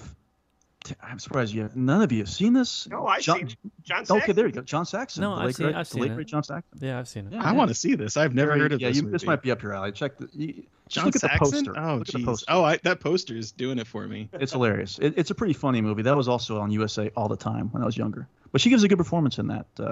See, my problem is that I grew up without cable in the house, so like I never got to see any of these movies that like I would have either missed in the 80s. Like none of them were, because all I had was like the three big TV channels. So you were able to watch Falcon Crest though with and Knots Landing with some of the actors in this. That was how I kept up with my horror news. That's right. It's like, oh, this person allegedly was in a Jason movie. Oh, something else important, and I'm saying important, and I mean it, is that Diana Barros was also in the film The Adventures of Ford Fairlane, directed by Rennie Harlan, director of Nightmare on Elm Street Part 4, and featuring Robert Englund in a cameo role, and the director of Driven, starring Kit Pardue and Sylvester Stallone. Okay, our next character here is somebody else whose death was also brutally cut down, and that is Larry Cox as the Wall Street Money Never Sleeps Russell Bowen. It's his uncle, the cabin that they're staying at, and his machete through the face. If you watch the uncut footage, is just it's so good. So that good. If it was included in the movie, that would probably be a contender for my favorite death in the movie. And everybody out there, you can find these on YouTube, or they're all also featured in the Crystal Lake Memories doc that's currently streaming on Shudder. No free ads. By the way, he also played David in Heathers. I can't remember that character. Is he like a line in Heathers? Anybody remember David from Heathers? Yeah. No idea. He's properly credited. I mean, I have to rewatch that. Look, I love Heathers, so it's not going to be a problem to rewatch Heathers, but I'm trying to figure out who he was. I actually kind of liked how, I mean, this is such a stereotypical character, just in terms of everything he represents. Like I said earlier, is like the preppy guy, throws the football around. It's very roomish in a way. And not a lot to add, folks. I don't know. Vanderbilt. You've been dying to talk about this guy. His costuming in this is everything that I hate about the late 80s. It's just very bright colors. You know? It's all the pastel, because this is when people think of decades, the 90s weren't all grunge. Like there was a 2-year period where the 90s were grunge, but you had a lot of hair metal hangover, and then towards the back end it was Limp Bizkit and low-rise jean kind of style. Like the late 80s, this Paula Abdul ultra day-glow neon era is like the one of the ugliest parts of any decade, I think. And it's on full display in this movie. It's preppy chic. Although I will say, in terms of style, I thought Dr. Cruz's suit at the very beginning was pretty cool. pretty modern. Dr. Cruz has that very good, like, Mr. Autumn Man kind of look. I'm surprised he wasn't drinking like a frap, waiting for the Shepherd family to show up on the front lawn. Just hang out on the porch, watching the leaves fall, glancing into the thing. Mac, anything to add about Larry Cox, who's not related to Tony Cox, by the way? Nope. Two different relatives. I'm raring to talk about Ben and Kate. Well, that's next. Craig Thomas as Ben McNeil, who we learn, interestingly, is having some relationship issues with Diane, his girlfriend in this film. But do they ever you say want to talk what about? it is? Yeah, because I think she had gone out partying the day before and didn't spend time with Kate. I think that was a major issue.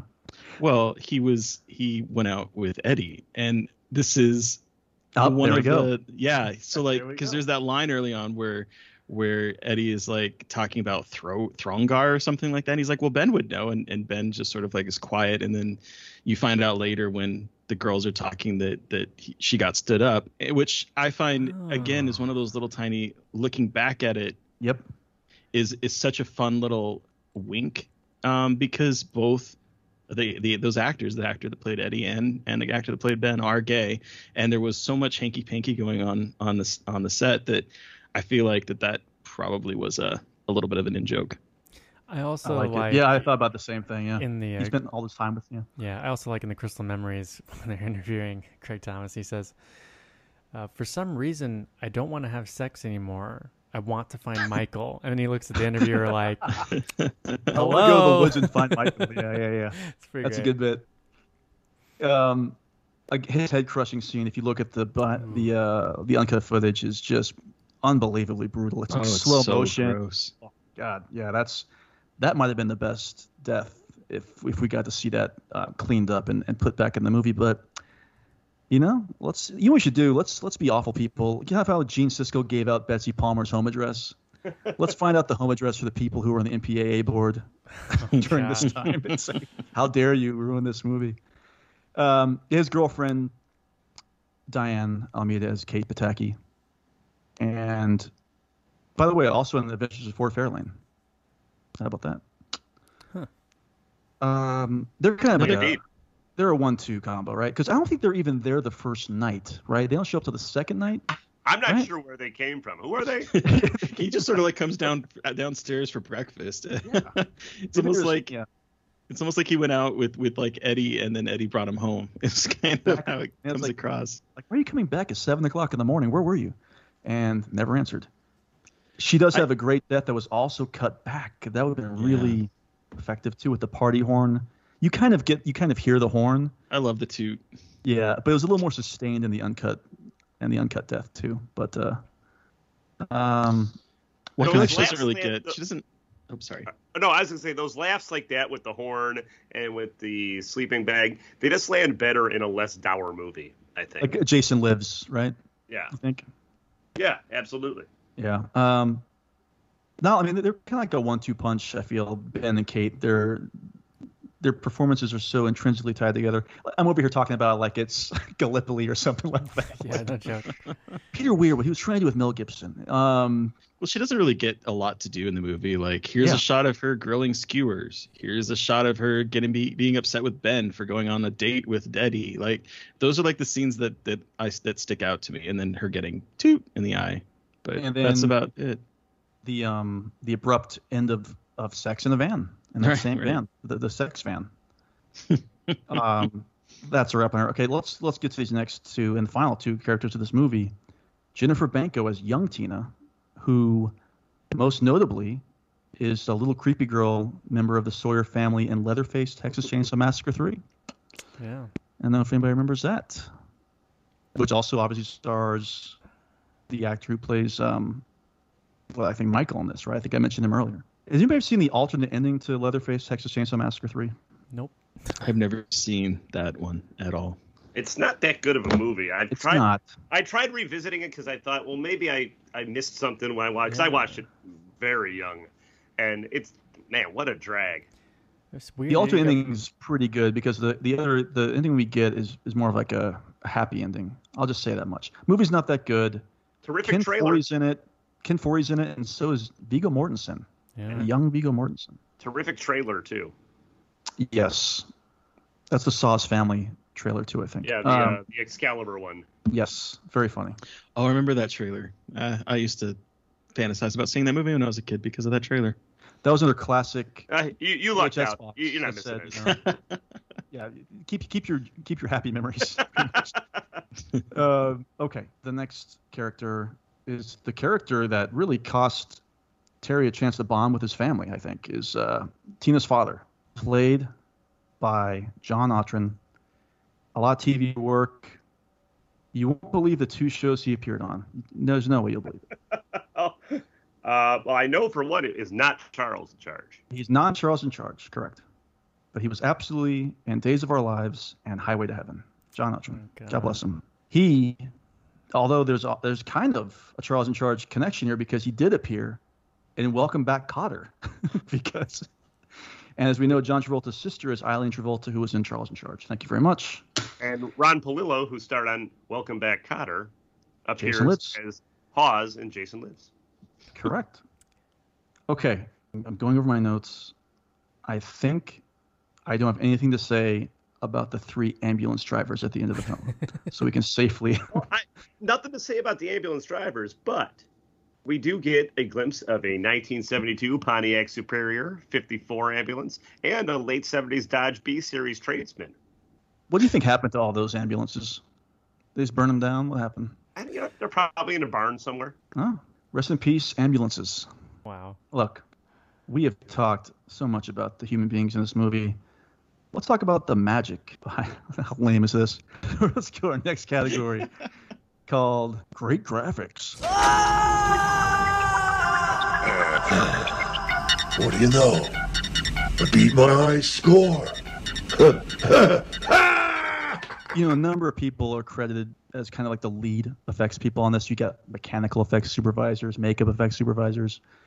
But I do still see this as like John Carl Buechler's work, right? Don't you? Isn't that who you think of when you think of the makeup in this movie? I think you're a fool if you think that he didn't have. Actually, I think he probably spent more time worried about what was going on with the special effects makeup than worried about pacing or direction or performances. But that said, the kill scenes in the unedited form are some of the most visceral, and maybe had they been in the film when it came out in 1988, would have that same kind of memorable quality as the kills from the early films in the sequence. But as it stands, it just kind of is middle of the road. There's nothing really interesting about a lot of what the special effects that made of the movie. That said, the Jason design is certainly memorable with the exposed rotting flesh. We discussed earlier, I don't like the mask, but a lot of the telekinetic gags, I think, play really well throughout the film. And they're not intricate. They're very simple.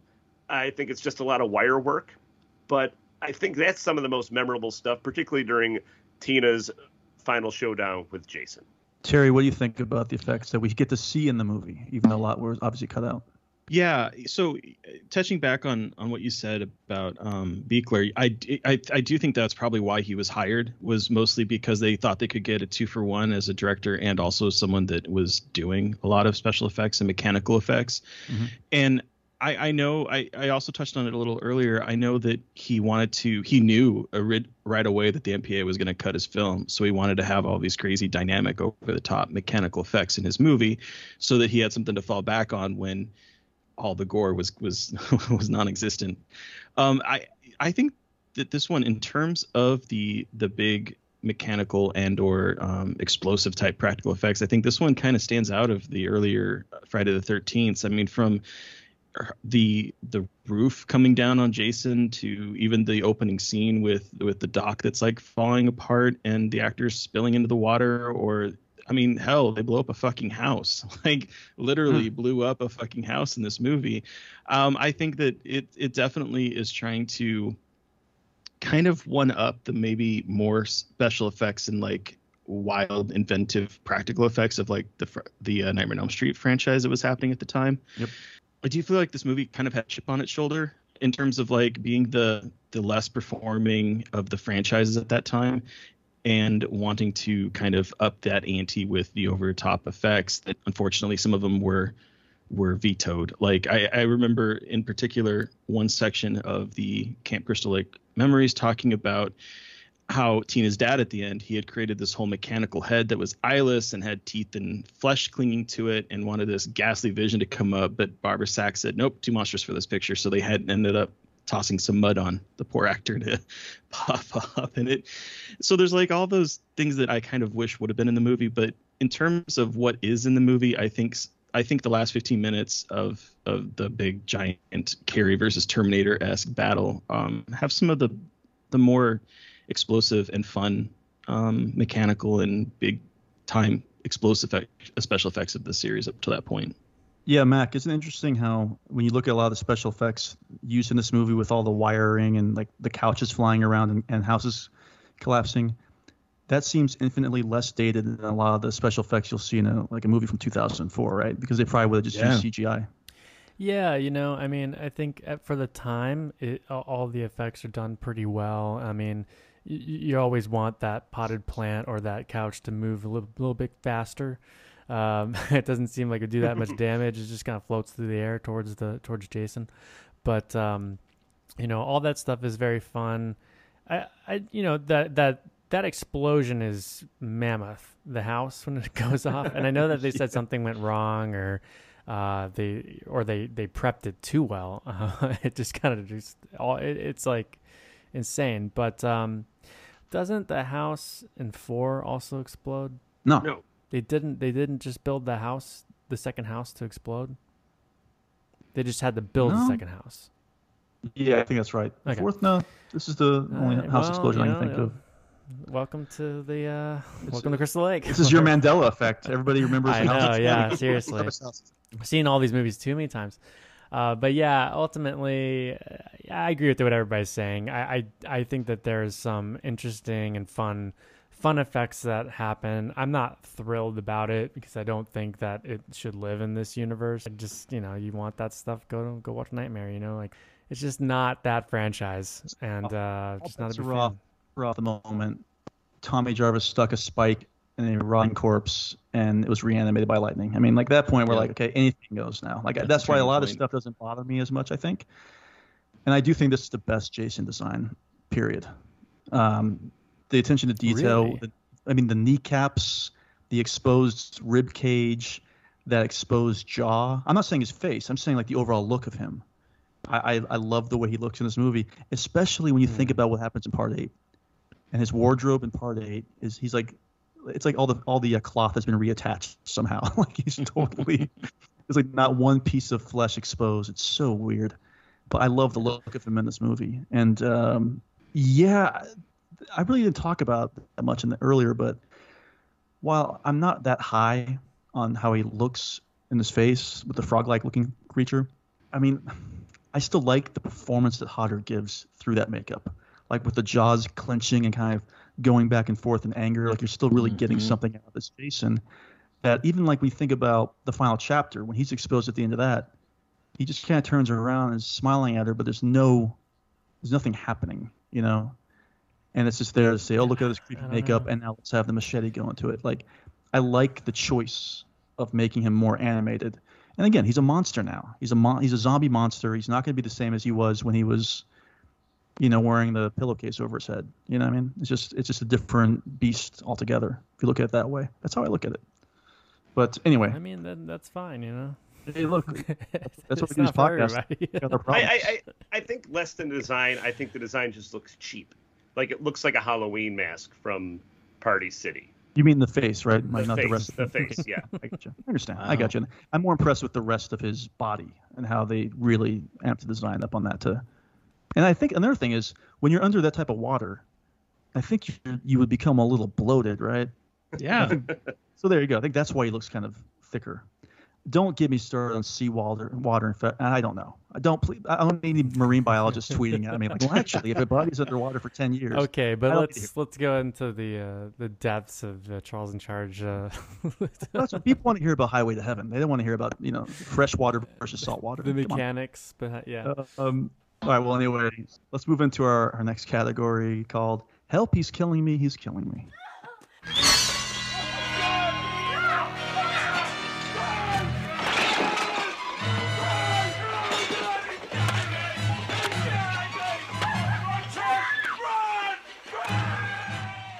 Well, I think I remember seeing one death in this movie. So I think we might have a couple agreements here, but let's start with Terry. Terry, what do you think is the best death scene in this movie, kill scene? Well, I am probably going to be the odd one out because I think a lot of people really would go with the sleeping bag scene, but Kate's death with the toot just never fails to like send me down a giggle spiral. Like I just sit there just laughing at the ridiculousness of this party horn going in her eye and tooting. So I think of the ones in the film that this is probably my favorite, but if we're including the ones that should have been in the film, mine would have been Ben's head being smushed like a ripe pimple, as it's described. Yes. With they filled it up with cottage cheese and goop, and like just it's the snippet on Camp Crystal Lake Memories looked gnarly. So if it had been Beekler's vision, that probably would have been mine. But as it is in the film, I have to go with his girlfriend. Hey, it's a good one. And again, the uncut one's even more effective because you get a couple more beats of that toot coming out of that horn. Even funnier. Mac, what do you think? Best death? I mean, I got to go with the sleeping bag. It's memorable for me. I had to go with the most memorable. Is basically what I'm saying. Sure. Yeah. Because I don't remember any of these other deaths until I watched the film, and the sleeping bag is iconic, and I wish there were more. I mean, obviously there was a lot more gory and bloodier deaths that just never made it, and that would have been great. But yeah, sleeping bag. Yeah, I'll save the suspense, and I'll say for me it's a sleeping bag, and I think it actually does work better in this iteration. I do agree with Kane Hodder. I like that one slam and then expose that here she is, next scene. I kind of like the quickness of it actually, as opposed to the slow motion and the repetition. Vanderbilt, what about you? What were we talking about? There's some kills in this movie. Have you heard about this? That's 3. It's the rule of 3. It's the sleeping bag. Yeah, without a doubt. I like the joke that leads up to it. I think it's one of the jokes in this movie that actually lands. Girl who gets killed, Stone Cold Fox, solid death. Not a lot of gore, but inventive.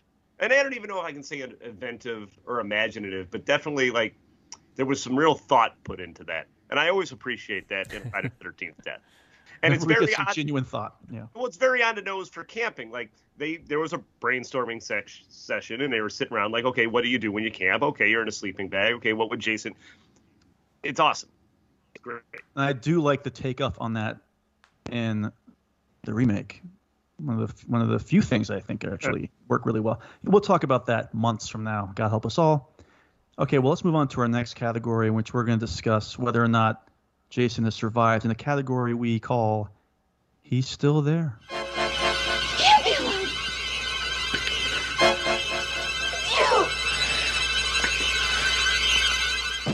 All right, Vanderbilt, we'll talk about the alternate endings in a second. But my question to you, you're in a movie theater in 1988. Dukakis is running for president. Hope is on the horizon. Who knows?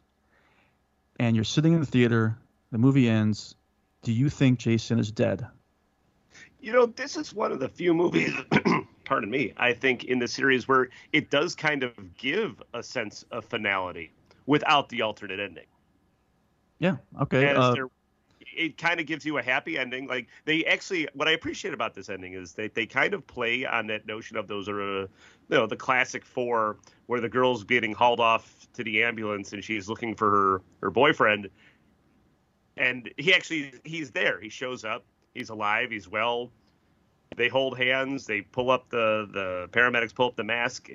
It gives a sense of finality that Jason is actually dead. But you know what it is? It's the alternate ending to Halloween 2. And that's what exactly. It totally reminds me of that. But being even in 1988, I'm sure I would be just as cynical as I am now and know that there was going to be another one on the horizon. All right. But in the context of the film, I get the sense that, yes, Jason is very much dead. D-E-D. Mac, I have a question for you. Is Jason dead? I think he's dead. I mean, it's very clear when Daddy Shepherd comes out of the water and grabs him. Well, first of all, there's a couple things you need to remember. Number one, Jason's deathly afraid of the water. So he's being pulled. That alone. So he is being pulled deep into the depths. What do we say? We say Crystal Lake's probably, 20 feet deep? 30 feet? 20 feet probably, right? It's probably deeper than that in its center, but we're right here on the shore, okay? I mean, I agree, Mac. I mean, you think about, with the exception of part 4, 6 in this movie, he is absolutely terrified of going in the water. I mean, we just can't go without. And the way they shoot Daddy Shepard, like when you see John come out of the water. John. That's his name. That's his name in real life and his name in the movie. I do think. Water. I don't believe. No. John's not. No, he's been down there, living it up. So I think that, but I think that the way it's more in the way that he grabs Jason's knees and the conviction on his face when he comes out of the water.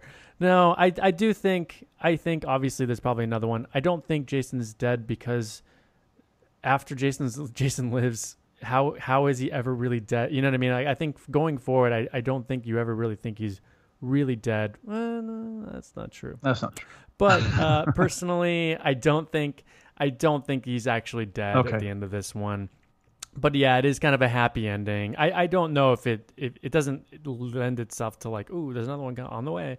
But at the same time, you're kind of I'm kind of glad. I think you want to believe he's dead after this movie. You know, Terry, what do you think?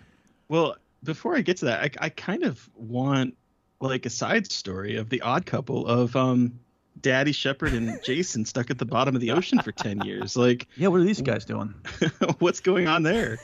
Did Daddy Shepard's drinking problem get resolved, or these are the questions that I must know. Did they form a friendship? Is Jason happy that Daddy Shepard's pulling him back in the lake to get away from these meddlesome kids? Maybe it's a happy ending for Jason. Because I'd like to see between that and then obviously the beginning of Jason Takes Manhattan, where you just see him buried beneath power cables. What led to that argument that made Daddy Shepard bury Jason under power cables? It's you are a terrible conversationalist. I am burying you under these power cables. No, I think he survived. Yes, I absolutely do. Because at the end of Jason Lives, he gets set on fire in the lake. He gets chained to the bottom of the ocean. He gets his face cut by the propeller. And that kind of didn't necessarily kill him. Him just being dragged underwater by this ghost dad. Bill Cosby? Ghost dad. Please, we're not legally allowed to say ghost dad on podcasts. We're being reported by Apple right now. By this phantom father. I don't... He just re-ropes him back in the lake or throws him under power lines later. No, he's not dead. He's as unanimated as he was at the start of the movie. It's like a sitcom. He ends up in the same place he was. I'm just imagining the Ghost Dad poster now with this father tipping his cap and peeking through the door Daddy Shepard's back. He's got an attitude. Jason's on the other side of the door. Okay, here's my counter is that this is the first time, granted we had, boat engines and chains preventing Jason from coming back and everything else. But this is the first time he's had a kind of supernatural death, right? So if you look at it through that lens and the lens of, well, maybe he's seriously taking him to the afterlife. It's so stupid anyway. What are we talking about here? But I'm just trying to do a counterpoint here. So maybe if the spirit is taking him away, maybe in that regard he's gone. And the fact that we don't have some cliffhanger ending makes me think, for I think the 6 time in 7 movies that Jason's actually dead at the end of the movie, because I'm that naive and optimistic about the future of these characters and poor Crystal Lake's existence. But we do need to talk about this, is that there is an alternate ending that I mistook for the alternate ending of Jason Lives. Correct, Vanderbilt? Yes, that was the one, yeah. Yeah, that's right. Because I think this ends with somebody fishing, and then you see Jason jump out and jump on the boat and take him down, right? Absolutely, yeah, and that's part of the footage. I think it's part of the same reel of the footage that was cut for the effects. And that's available to see, too. I've seen that footage. That's pretty readily available on all the box sets, I think. You know what? This once again might be like some Mandela effect thing where I think we've all talked about it, but he's not wearing the mask, right? Because that wouldn't make any sense. No, it's just his hands. Like the fisherman's on a boat and he like, I don't know, just grabs him. Okay, I can't remember. Kind of like the shark does in the beginning of Jaws 4. Oh, with Mitchell Anderson from Back to Hannibal, The Adventures of Tom Sawyer and Huckleberry Finn, co-starring Raphael Sbarge, that Mac forgot about, the actor Mac forgot about. Thank you for bringing it back. And what better way? Thanks a lot. From Hannibal to the final chapter, let's give our final thoughts. But now, Jason's reign of terror is over. Okay, I'd like to kick off, if nobody minds. I mean, we've given our thoughts over the last 3 hours here, but again, this was supposed to be an effects-laden, truly visceral, punishing experience that was just taken away from John Carbiegler. So what we're left with is this. You could describe it as a corpse that's been at the bottom of a lake for 11 years. You could describe it like that, and now it's reemerged, and we're here to bear witness to it. But this is not the movie he set out to make, and as a result, it's not the worst Friday entry. I could argue up to this point, it's tied for me as the worst Friday entry through the first 7 movies.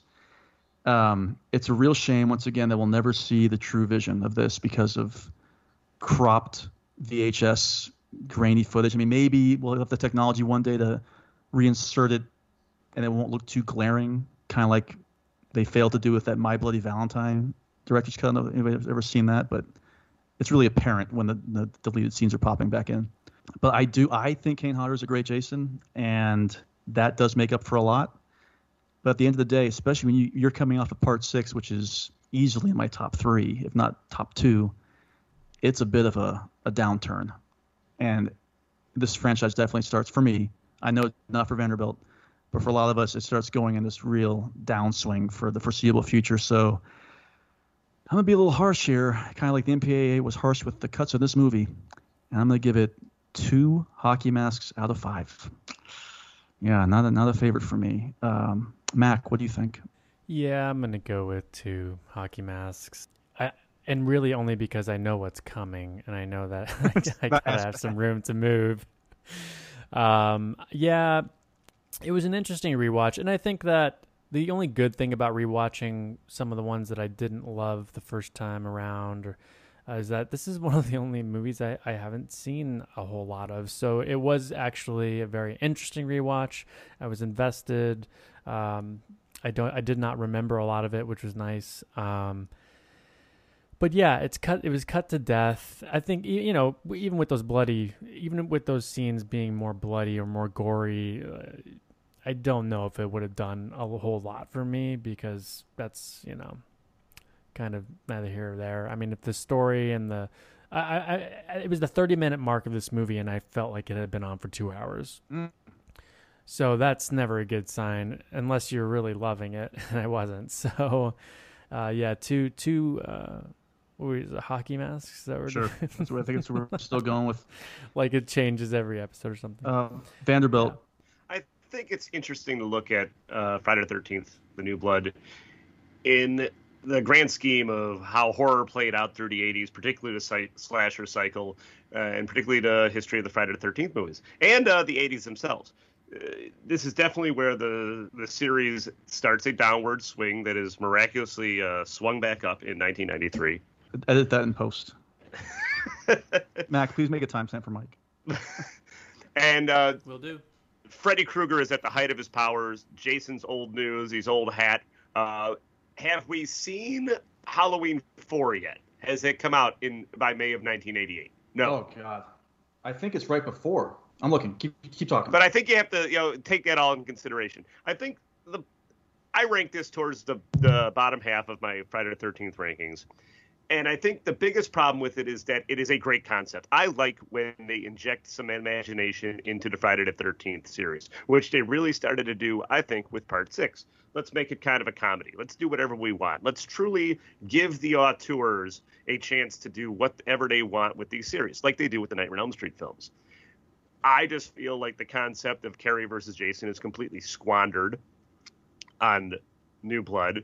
It's ugly. The score is ugly. The lighting is ugly. The characters are ugly. It's dour. And I feel like it's almost like Belcher had only seen Friday the 13th Part 5 and was trying to build off the kind of awful characters you had. I think the characters, even though it's a Friday the 13th movie, have a lot to do with why you would end up enjoying these films. Aside from that, the design of Jason is iconic. There's no doubt that I appreciate that Kane Hodder took the mantle of the role and kind of made it his own and really kind of gave it some weight and made it something to truly be proud of for the back half of the 80s, the early 90s. But that's all not about the movie itself. That's about the making of the movie. The movie itself is a slog. It's dull. 2 stars. 2 hockey masks, rather. Terry. Well, yeah, like what Mike said, I think that the background of this movie is a lot more interesting than the movie that we got to see. I think I would have loved to have been on set to see all of the background shenanigans that were going on with the crew. I think that would have been quite a more intriguing and life-filled experience. This movie has a special place in my heart just because it was my first very brief introduction to the series, and for that one sight of Jason coming out of the pond with his rib cage exposed and his back like flayed open, just it established what I thought Jason was. And honestly, like I do think 6 is probably honestly my favorite of these ones, and so coming from that to this movie is sort of like a wet fart or a toot in the eye. There you go. But like I think that this movie is basically just people aimlessly walking through the woods for a good middle section. And I noticed that the more and more, because I've watched this now twice for the podcast to make sure I was prepared. And both times I'm like in the middle section, I'm losing focus because it's just, okay, why is this person walking around the woods? Why is this person walking around the woods? How big is this woods that we can just stumble across these bodies like willy nilly? So it's not what it wanted to be. I think that if Buechler had been given the opportunity to create what he wanted, it would have been probably a lot better in terms of like the gore aspect of it, but you can't overlook just how aimless a lot of it feels. True. So I would probably give it 2.5 masks, to be honest, but it's not going to win any awards anytime soon. And we're still looking for David in the woods. Did they ever find him? Is he dead? What happened? What are we talking about? I think his head got chopped off and then she got thrown out the window. Anyway, listen, I do have one more very important question. Yes. And Terry, please think about this for a second. Oh boy. Is John Carl Buechler's 1988 Friday the 13th Part 7, The New Blood, better than Martin Scorsese's 2019 The Irishman? Oh. That is a hard question because I have not seen The Irishman. Oh my God. Oh, wow. A new wrinkle. A new wrinkle in there this you go. bit. So for me, I can't really compare. So yes, this movie is better than The Irishman. Unbelievable. On the record too. There you go. Incredible. This will live forever on the internet. Yep. This is the poll that we'll use for the advertising for the episode. You won't believe what Terry, Mike Vanderbilt. As this podcast is God. I started to realize I think I liked The Irishman a lot more than you guys. But I think undoubtedly at 5 hours long, The Irishman is less of a slog than Friday the 13th Part 7 or New Blood. So The New Blood is not better than The Irishman. Okay, fair enough. Matt Gerber. Yeah, how long is The Irishman exactly? 5.5 3 hours and 29 minutes. I'm looking at the call recorder here, and even though we're not going to be going that long, we It's are close. at 3:28:45. Yeah, but a lot of that's going to be edited because it's a behind the scenes issue. I know. I like Irishman more than this film. Yeah, I think even if this was John Carl Buechler's true vision, nothing got cut out, I will still say The Irishman is a better film than The New Blood. Let it be known. I know it's a hot take. It's a hot take out there. Well, Thank you, everybody, again for joining us on Halloweenies, a Jason Voorhees podcast. Please be sure to leave us a rating and review on wherever you listen to this here episode. They really do help. And if you haven't already, please subscribe to our Patreon at www.patreon.com/HalloweeniesPod for more goodies this month, including an upcoming audio commentary that I know young Mike Vanderbilt will be participating in on An American Werewolf in London. Looking forward to that. And thanks again to Terry from Gaily Dreadful. Be sure to check out his podcast, Scarred to Death. Terry, thanks a lot for joining us. Thank you. I'm glad to be here. It's a lot of fun. We'll have you back in the future. Thanks for coming on. We'll have you back in the future for Deep Star 6, and we'll figure out why Harry Manfredini opted to do that. But join us next month as we mysteriously manage to take a cruise ship from Crystal Lake to New York. In Friday the 13th, Part 8, Jason Takes Vancouver, better known as Friday the 13th, Part 8, Jason Takes Manhattan. But until then, bye. They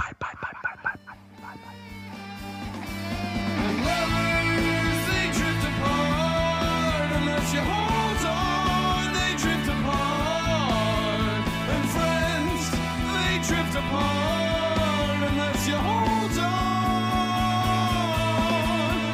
So hold on.